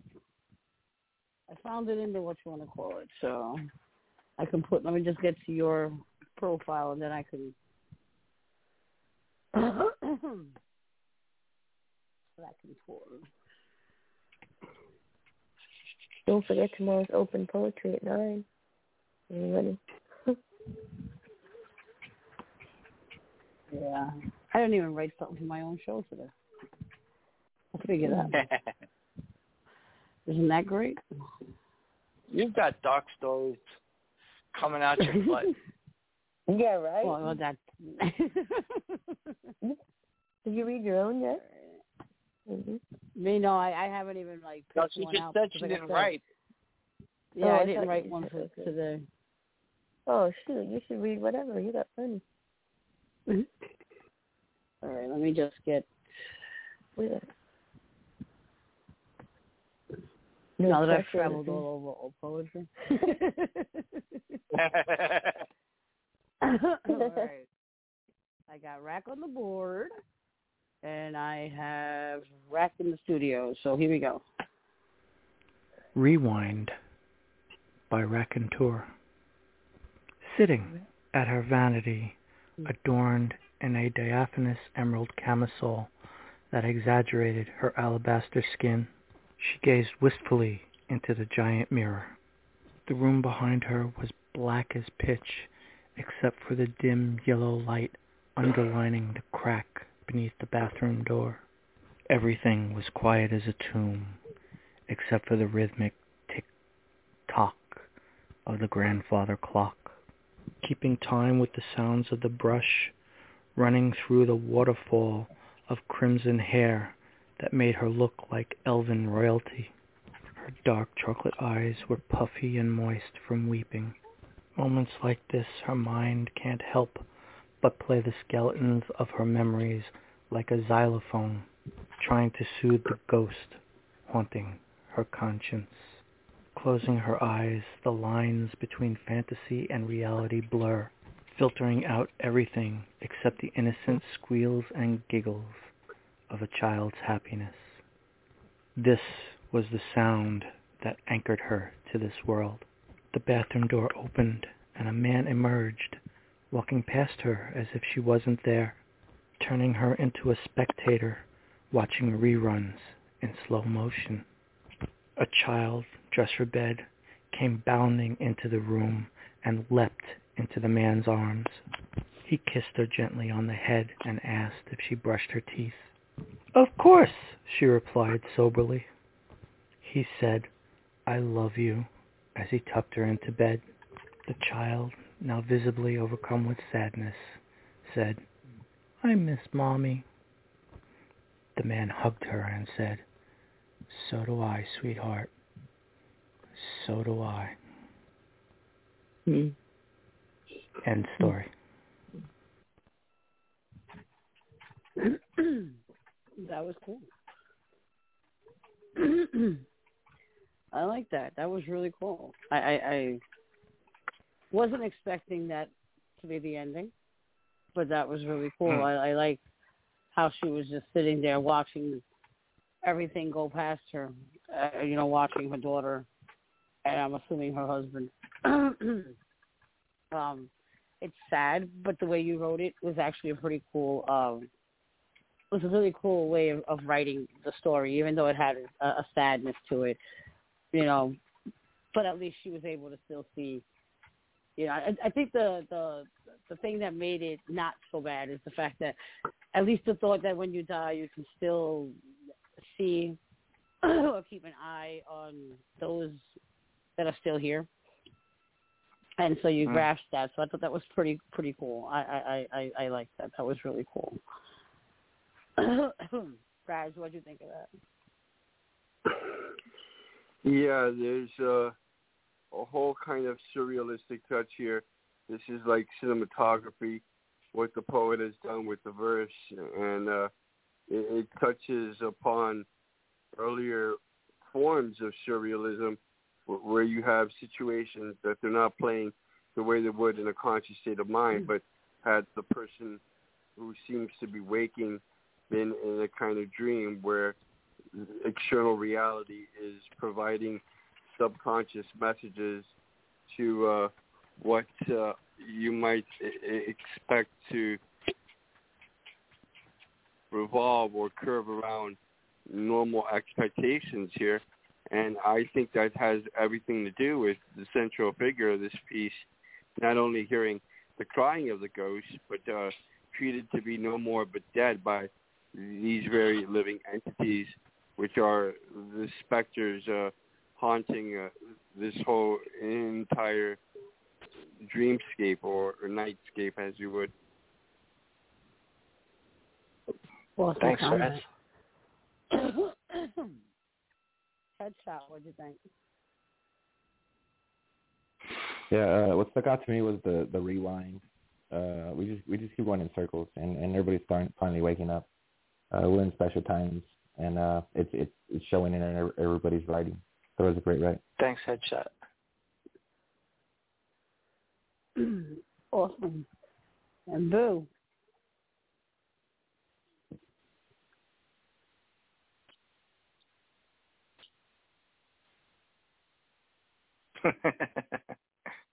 Boo Boo. Double Jeopardy questions. I think she's looking for a poem. She was trying to look for something dark that would fit. Oh, I'm on mute. Sorry. Oh, okay. Duh. Yeah, that word, I don't know if I'm going to say it right, Rex. There's a second line. I love that word. For the emerald chemical. I never heard that one before. That's a cool word. And then the room, it starts off, it's scary at first, with the dim yellow light there. And you're wondering what's going on. And then everything was quiet as a tomb. That's a great description, too. And then I always think about the grandfather clock I had at my house because we used to think it was so creepy. Ring every hour and half an hour. This like really weird ring that still at my parents' house. It freaks me out. But and then you're wondering what's going on. And I think it's going to be like a monster or something. And I think your descriptions are great. Dark chocolate eyes is beautiful. And then the skeletons and the memory is like a xylophone trying to soothe the ghost. And that's really cool. And then at the end, you don't expect it to end that way. I mean, I will have these I always get jealous of people that, they get to see somebody they love in dreams or they come to them in dreams. I always wish that would happen to me, but that never does. But then at the end, it's creepy and it comes down to missing the person you love, someone who's special to you, and you capture it the way you read it so well with your voice, your emotions, and I think you did an awesome job. And it's sentimental too, just like you are, which is good. Thanks, Boo. You're welcome, Racky Boo.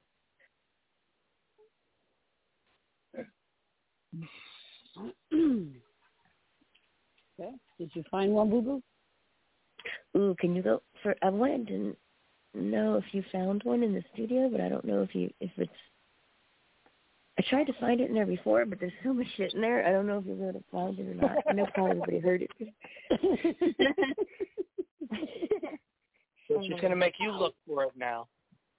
Oh, are we all gonna do a second one, Lizzie? Yeah, why not? I'm gonna text you the name, Lizzie, and see if you we could find it. If you want to go before me, I can look for it. Sure. Okay. Sure. No. You know me. I have just pick any of yours. I was about to say, you know me. I got plenty of dark ones hanging around, right? So you'd have a hard time finding something sweet. Yes. Don't ask me for something sweet, because then I have to be here for 10 years. You know? All right. So this one's called Blackened. This one's called Blackened Lullaby, and it was actually written for Mordred's Lullaby, which is a really cool thing. But here we go. Cradled warm, child of my womb, tight to my bosom I will rock you to sleep. As the darkness pulls you into the deep, my whispers will echo, invading your dreams. Molding your mind as I sing this lullaby, flesh of my body fashioned to hate, whispering voices rise from the depths, sun born to bring that which was promised by fate.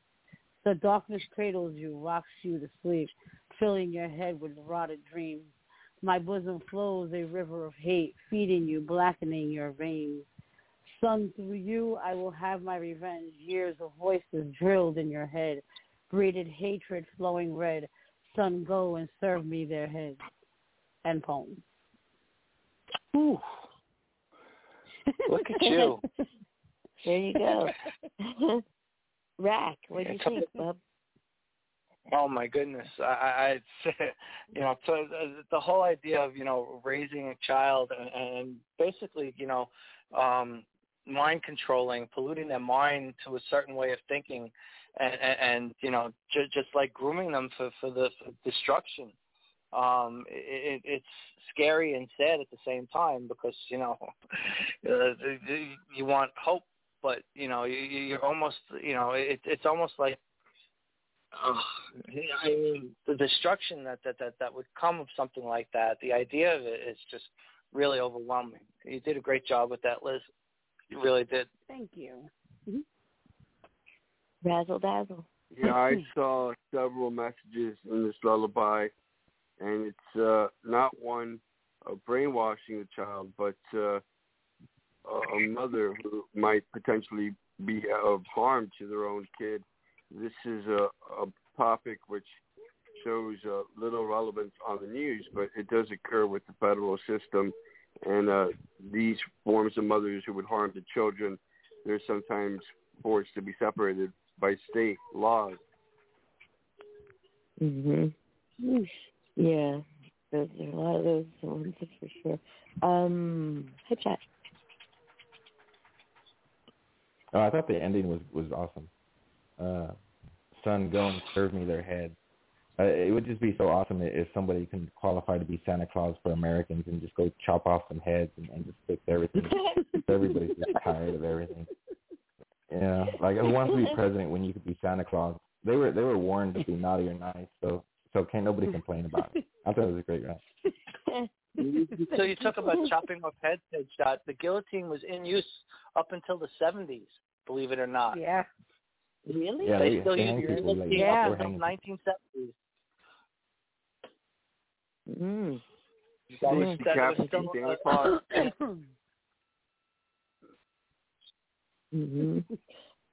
Right. This almost starts off like it's sweet in the beginning. You're like, oh, okay, she's rocking her to sleep and in her dreams and everything in the lullaby, and you're like, oh, this isn't so bad. And then you remember it's Lizzie, and then you go.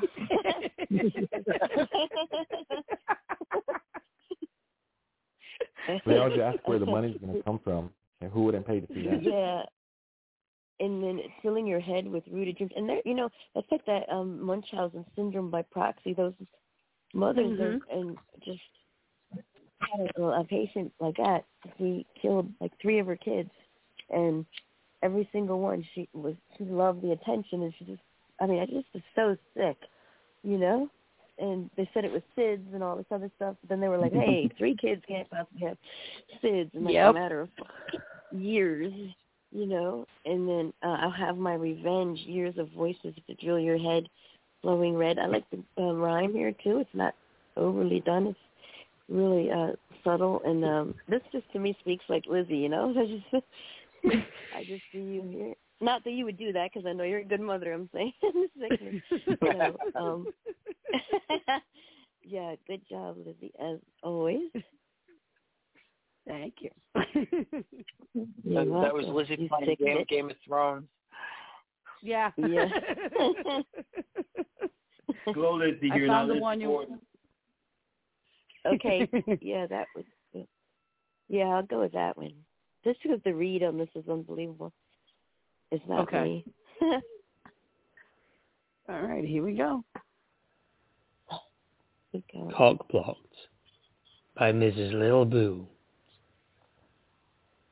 Maybe it's the shiny optimism that murders our objectivity. Denial, a vigilante on a suicide mission. Or is it that Clarity's visual field has been obstructed by candy-coated schoolgirl promises, grand illusions of fables never discovered, not for lack of trying, rather due to dingy rose-coloured glasses we obediently wear, those without poetically perfect peepers or 20/20 vision? The kiss of death. It isn't you, it's me. What a crock of mutilated dog shit that reeks to the high heavens. Apparently it is me. Otherwise I'd be on that urban legend ever elusive white goddamn horse with my metaphorical, perfectly polished, polite Disney prince Walt. You sadistic cockblocker, do the math, ye blinded fools, the odds ain't good, fairy tales selfishly cracked, the slipper didn't fit, heroin eternally running late, sisters who'd give Satan a run for his money, and a stepmother straight from the fiery pit of Lucifer's clandestine back alley sweatshops. Perhaps the ridiculous rosy outlook has been oversung. Always sounded better in the shower, muffled by stone-aged pipes singing strangulated, sinister squeals of reality. Kissed many a toad in my day, never received that crackerjack prize dubbed happily ever after. Can't even say it with a straight face, can you? Remember when people were real and hope was laid out in a dainty Martha Stewart pre-incarcerated gift basket, enticing with those overstimulated dreams, one served with a side of enthusiasm? Yeah? Me neither.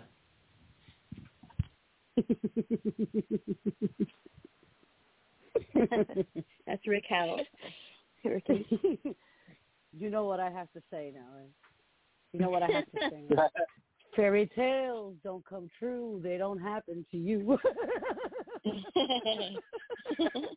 Walt was full of shit. Walt, sadistic cock blocker. Yes, he is a sadistic cock blocker.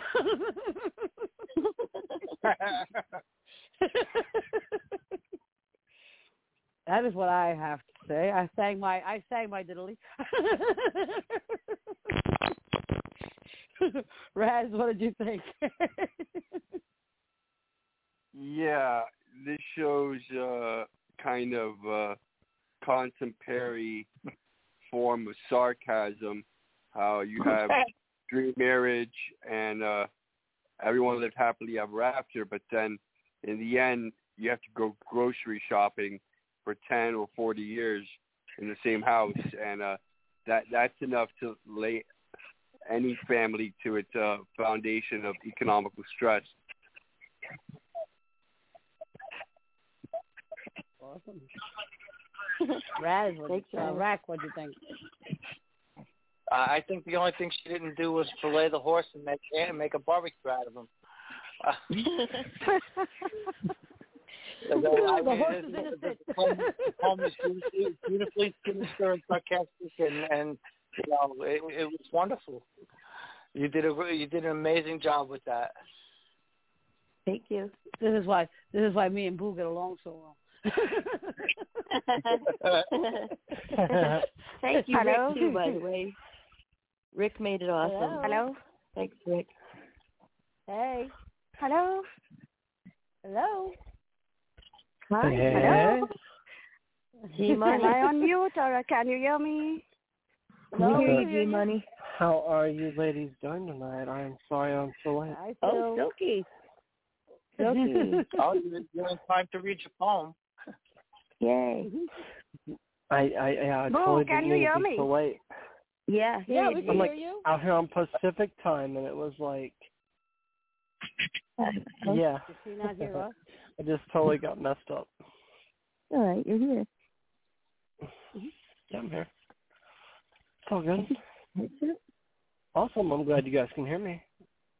Yep, I don't think what's going to hear us, though. She hears us, I think. Does she? Finish getting comments. Finish getting comments for Boo. Headshot. From Boo or Lizzie? Boo. Well, I read mine, but then Boo had me play hers that Rick read for her. So Okay, I didn't see Boo's, and I was late for that. I'm sorry. It's okay. You heard it before, so it's okay. Totally different coming from a guy, yeah. And he was very emotional saying it like it was from him. It covered a lot of the bases. Left very few things out.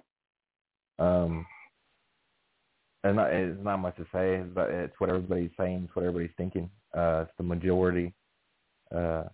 It's what we're tearing ourselves apart about.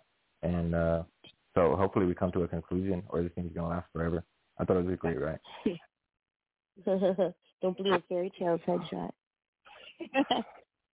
Oh yeah, I would just say that the good stories are a bit off. We'll just imagine the bad stories are a bit off as well. So yeah, I mean it's all off. Everything's off by a bit. Mm-hmm. Yep. Walt was just not normal. I'm sorry. That man was not. I mean, honestly, let's get real. This is a man who went to Disney, which is World, is it in California? He went to Disney World, saw one of the princesses in I don't know what land, had a conniption because it was not perfect. It did not suit. She did not belong in that, and so he makes all the workers. Well, now obviously the family makes all the workers walk through the garbage because they cannot be seen outside of their perspective area. I mean, that's hilarious. You think there was something, mentally disturbed with the man? Yeah, there was something wrong with him. Yeah. The secrets of the behind the scenes at Disneyland.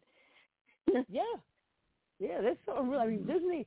I went to Disney, and I tell you, there's really something scary about Disney. I mean, did you ever notice everybody smiles a little too freaking much? It's like they're being held at gunpoint or something. It's like if I don't smile, they'll kill me. Yeah. They all walk. Most families they walk around like they're scared shitless. That's just a PCC they give you in the back. Yeah, it's crazy. I don't know. And now they want to make animatronics that actually move around. Is what it is. Yeah. World. I mean, I saw it on Shrek, and they said those Keebler elves are ghetto and just very you don't want to mess with them. So yeah, they'll fucking cut you. Yeah, they'll fucking cut you. That's what I saw. I cut you good. Don't mess with them. Don't mess with Mickey Mouse either. You seen South Park, man? Don't mess with Mickey Mouse, man. He's ghetto. He is ghetto, Mickey. He's a rat. He's a rat. Yeah, he's a pinchy. Oh yeah, he is. Pinchy rat. He's not a mouse. They'll tell you he's a mouse, but he's actually a rat. No. Mickey Rat is a different character. Mickey Rat is a different character. You ever see Mickey Mouse on fucking on South Park? Oh yeah, you don't want to mess with Mickey Mouse. Yeah, Mickey I can read my poem again if that's alright. He be coming in like, I hear you guys don't want to be performing on my shit. He's wanted. When I took my oldest son to Disney, okay, Eeyore came to hug him up and, touch him and stuff. And my son swung back and punched Eeyore dead in his nose. Eeyore's kind of weird anyway. And Tigger, man. What the hell's up with Tigger, man? He's got like a fucking spring tail. He's like, boing, boing, boing. I mean... Oh, it was so embarrassing. I just stood there like, I'm so sorry, What sex deprived maniac thought of Tigger? I'm just saying. Yeah, really. And they all represent a certain mental illness. Eeyore's depression, Piglet's like anxiety or something. Oh, Eeyore's addicted to heroin. Yeah. And then when he's getting his head stuck in the honey pot. Yeah. I mean, yeah.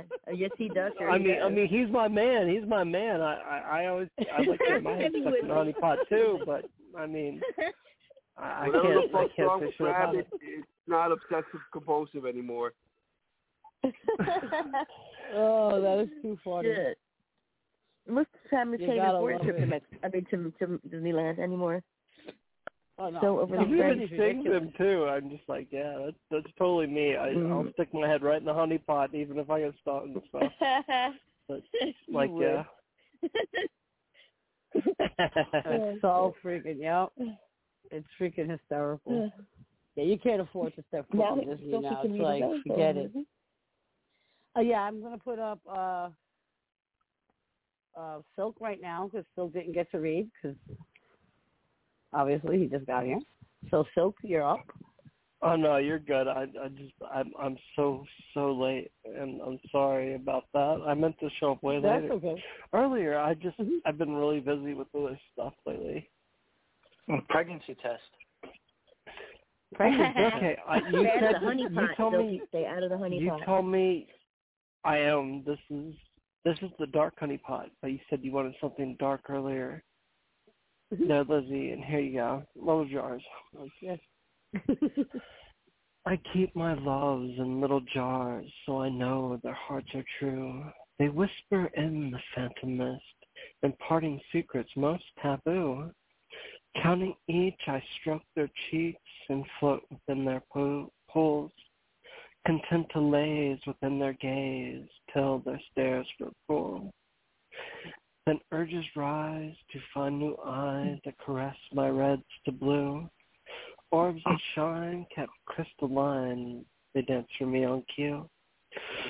Pretty puppets with vacant sockets, upon their master they pour. Adulation and lamentation at each fresh sister to adore. And pum.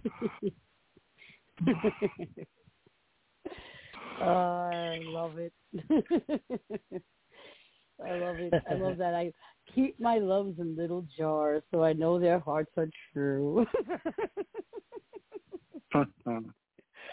That is so creepy.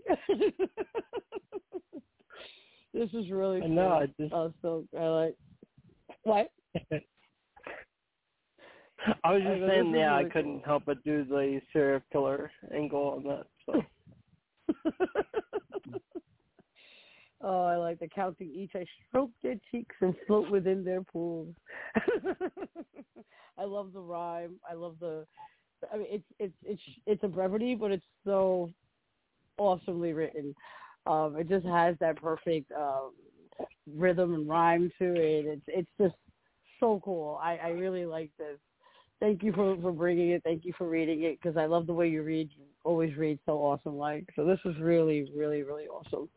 Thank you, Phil. I do my best. Thank you. Rags, what'd you think? Yeah, definitely. I like the image here. It's a bit like a token of what I expect Mordor to appear like. And as to the little jars, if these satanic imps really do exist and they're keeping different parts of our souls down there in hell, you've done a great job of describing why people are sad because it's very warm in hell, but tears, they tend to flow down in a kind of cool stream. Awesome. Right. Yeah, thank you. Bill, what'd you think?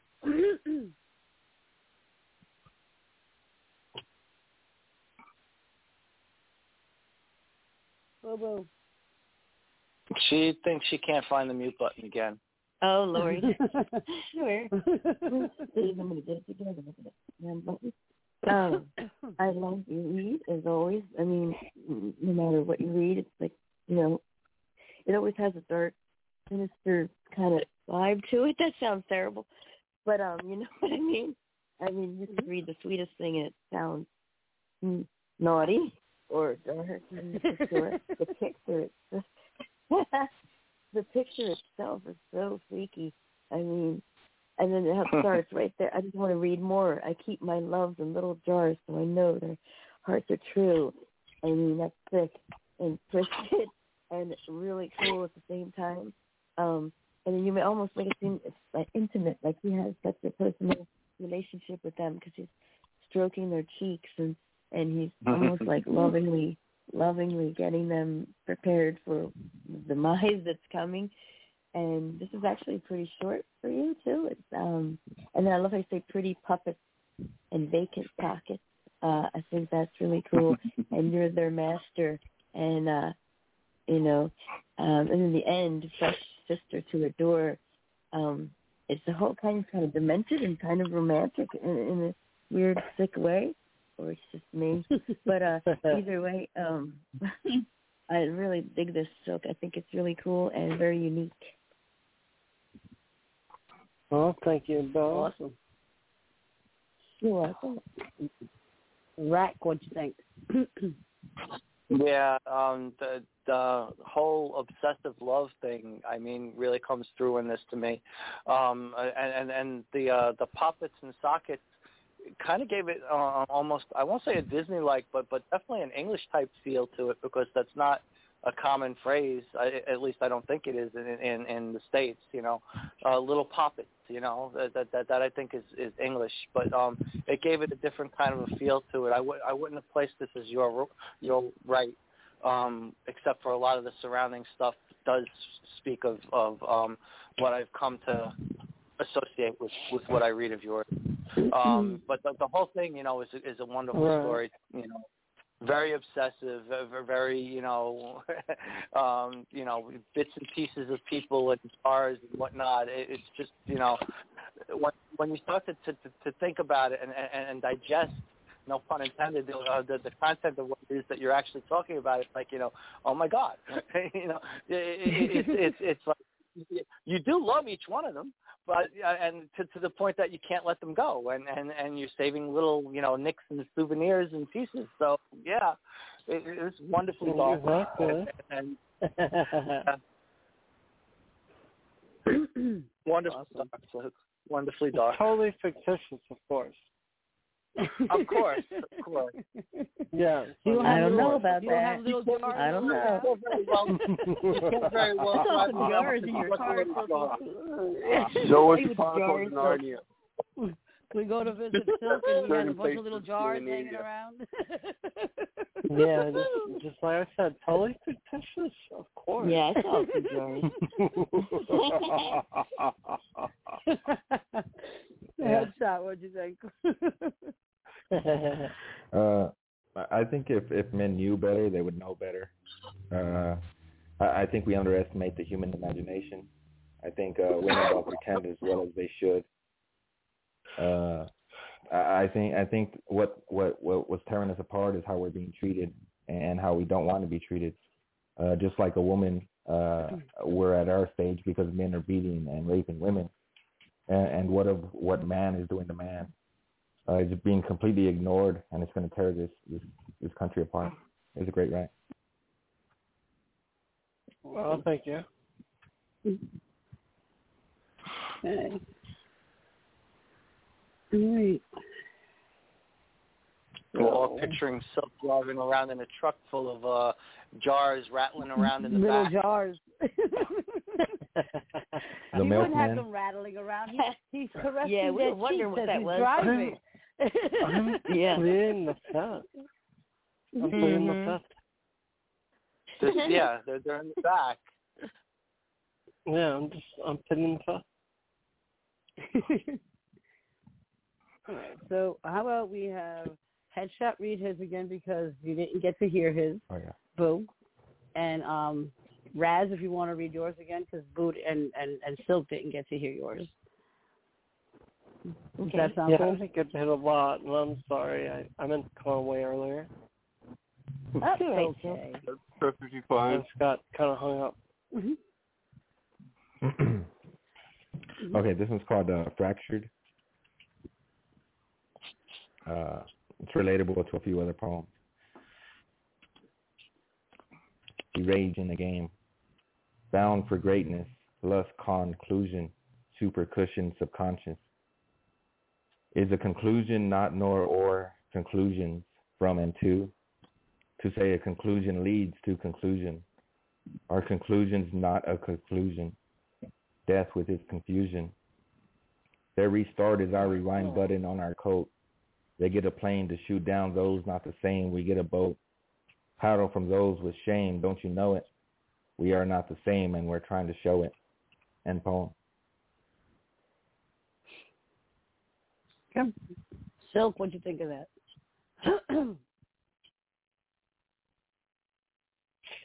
Yeah, it was an amazing little brevity. I expected something way longer because usually Headshot, you write stuff way longer.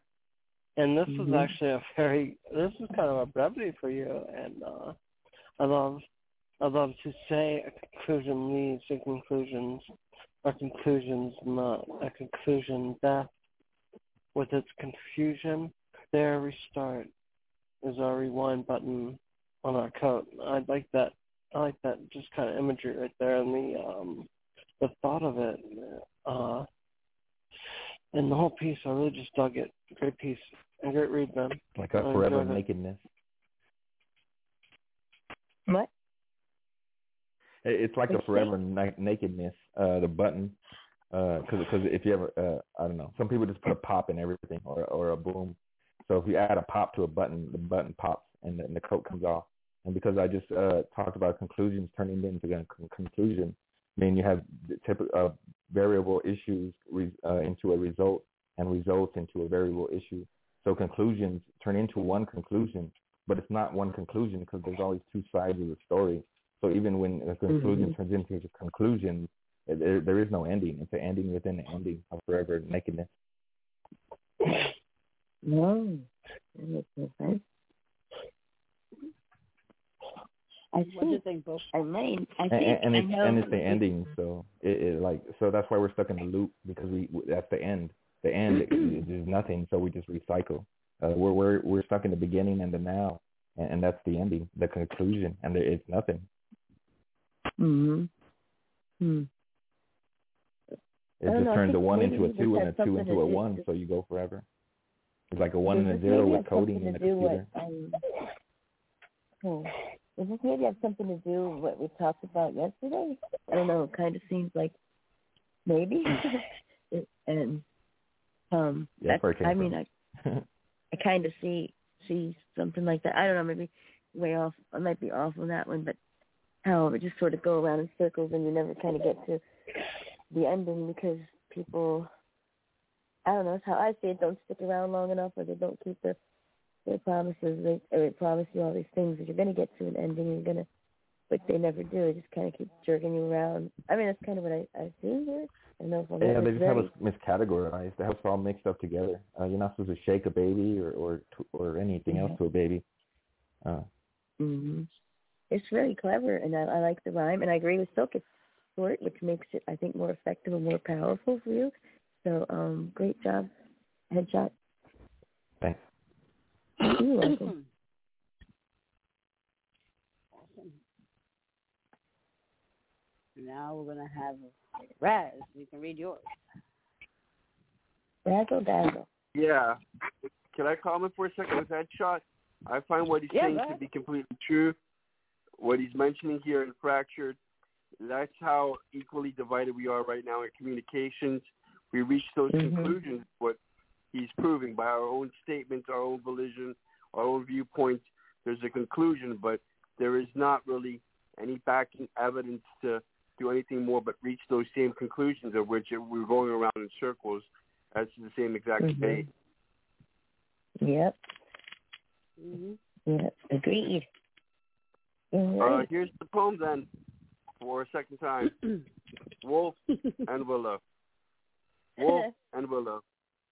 Midnight clock man told the ants are inside the woodwork, striving for the minutes left behind the wall enclosure. The board meeting of fathers failing stock hourly adjourned. The ghost aimlessly walked in the hallway, filing reaffirmed. A photograph of a great-grandmother, the cheap lighter burned. Strange bending of the rocking chair, knees apart, the legs mending snare. Where or when is when and where to by chance stare? Was someone underneath the bed really there? I hallucinated the seismic activities lying in cold despair. Turned to look once and someone was not really there. Blood pounding thick, the winter air set at overkill chill. They paid the loan banker and the bean cooker for the shingle roof and ripped bill. Willow Woods external directory to the windowsill. Black book incinerated to the bottom bar real still. Knocking and knocking, spirit rapping, the darkness reaps. A sobbing noise against the bed, pulling closer the sheets. I should have kept the kids those I offended on back road European streets. The willow woods are breaking the constrained distance to necessary relief, and the wolf has me from below, dragged across the skyline trees. And boom.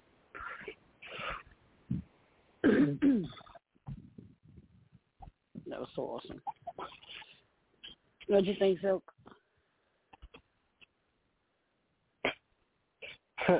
Yeah, I thought it was awesome too. Whoever just said it was so awesome, and I like this third stanza right here. Blood pounding thick, the winter air set at overkill chill. They paid the loan banker and the bean cooker for the shingle roof and ripped fill.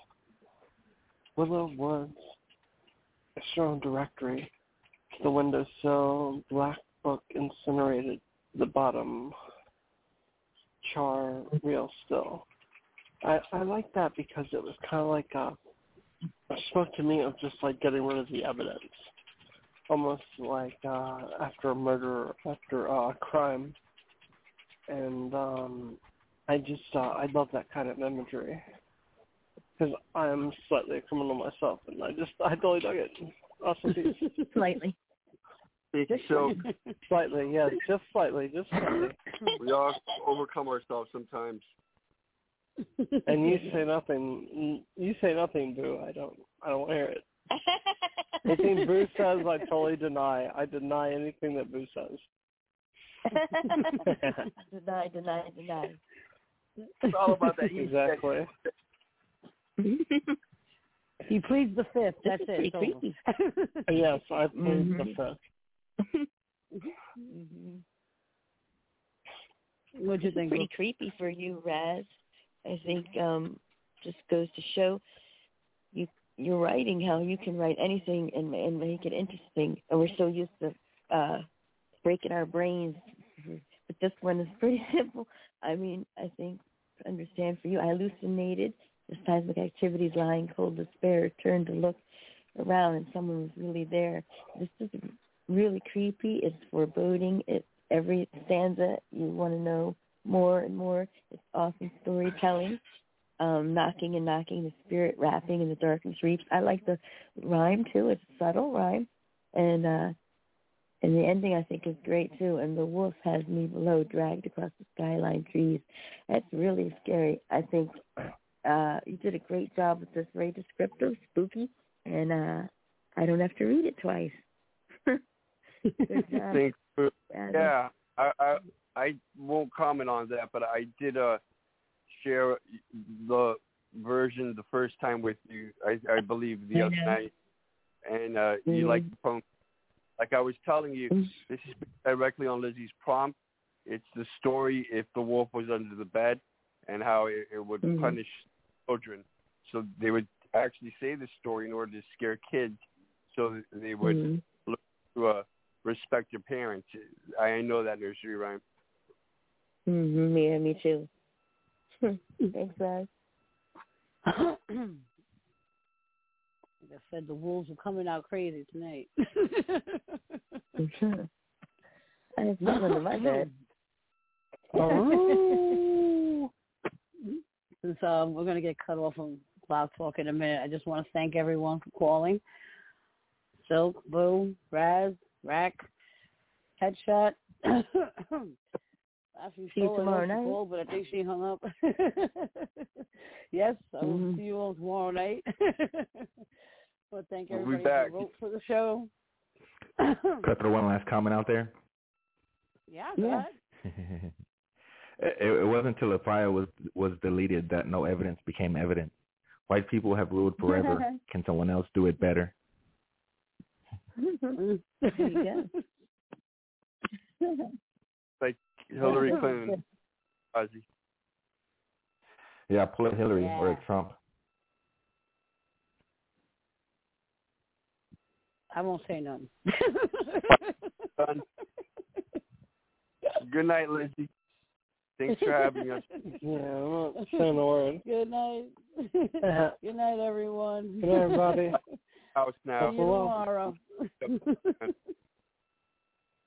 Night. Good night.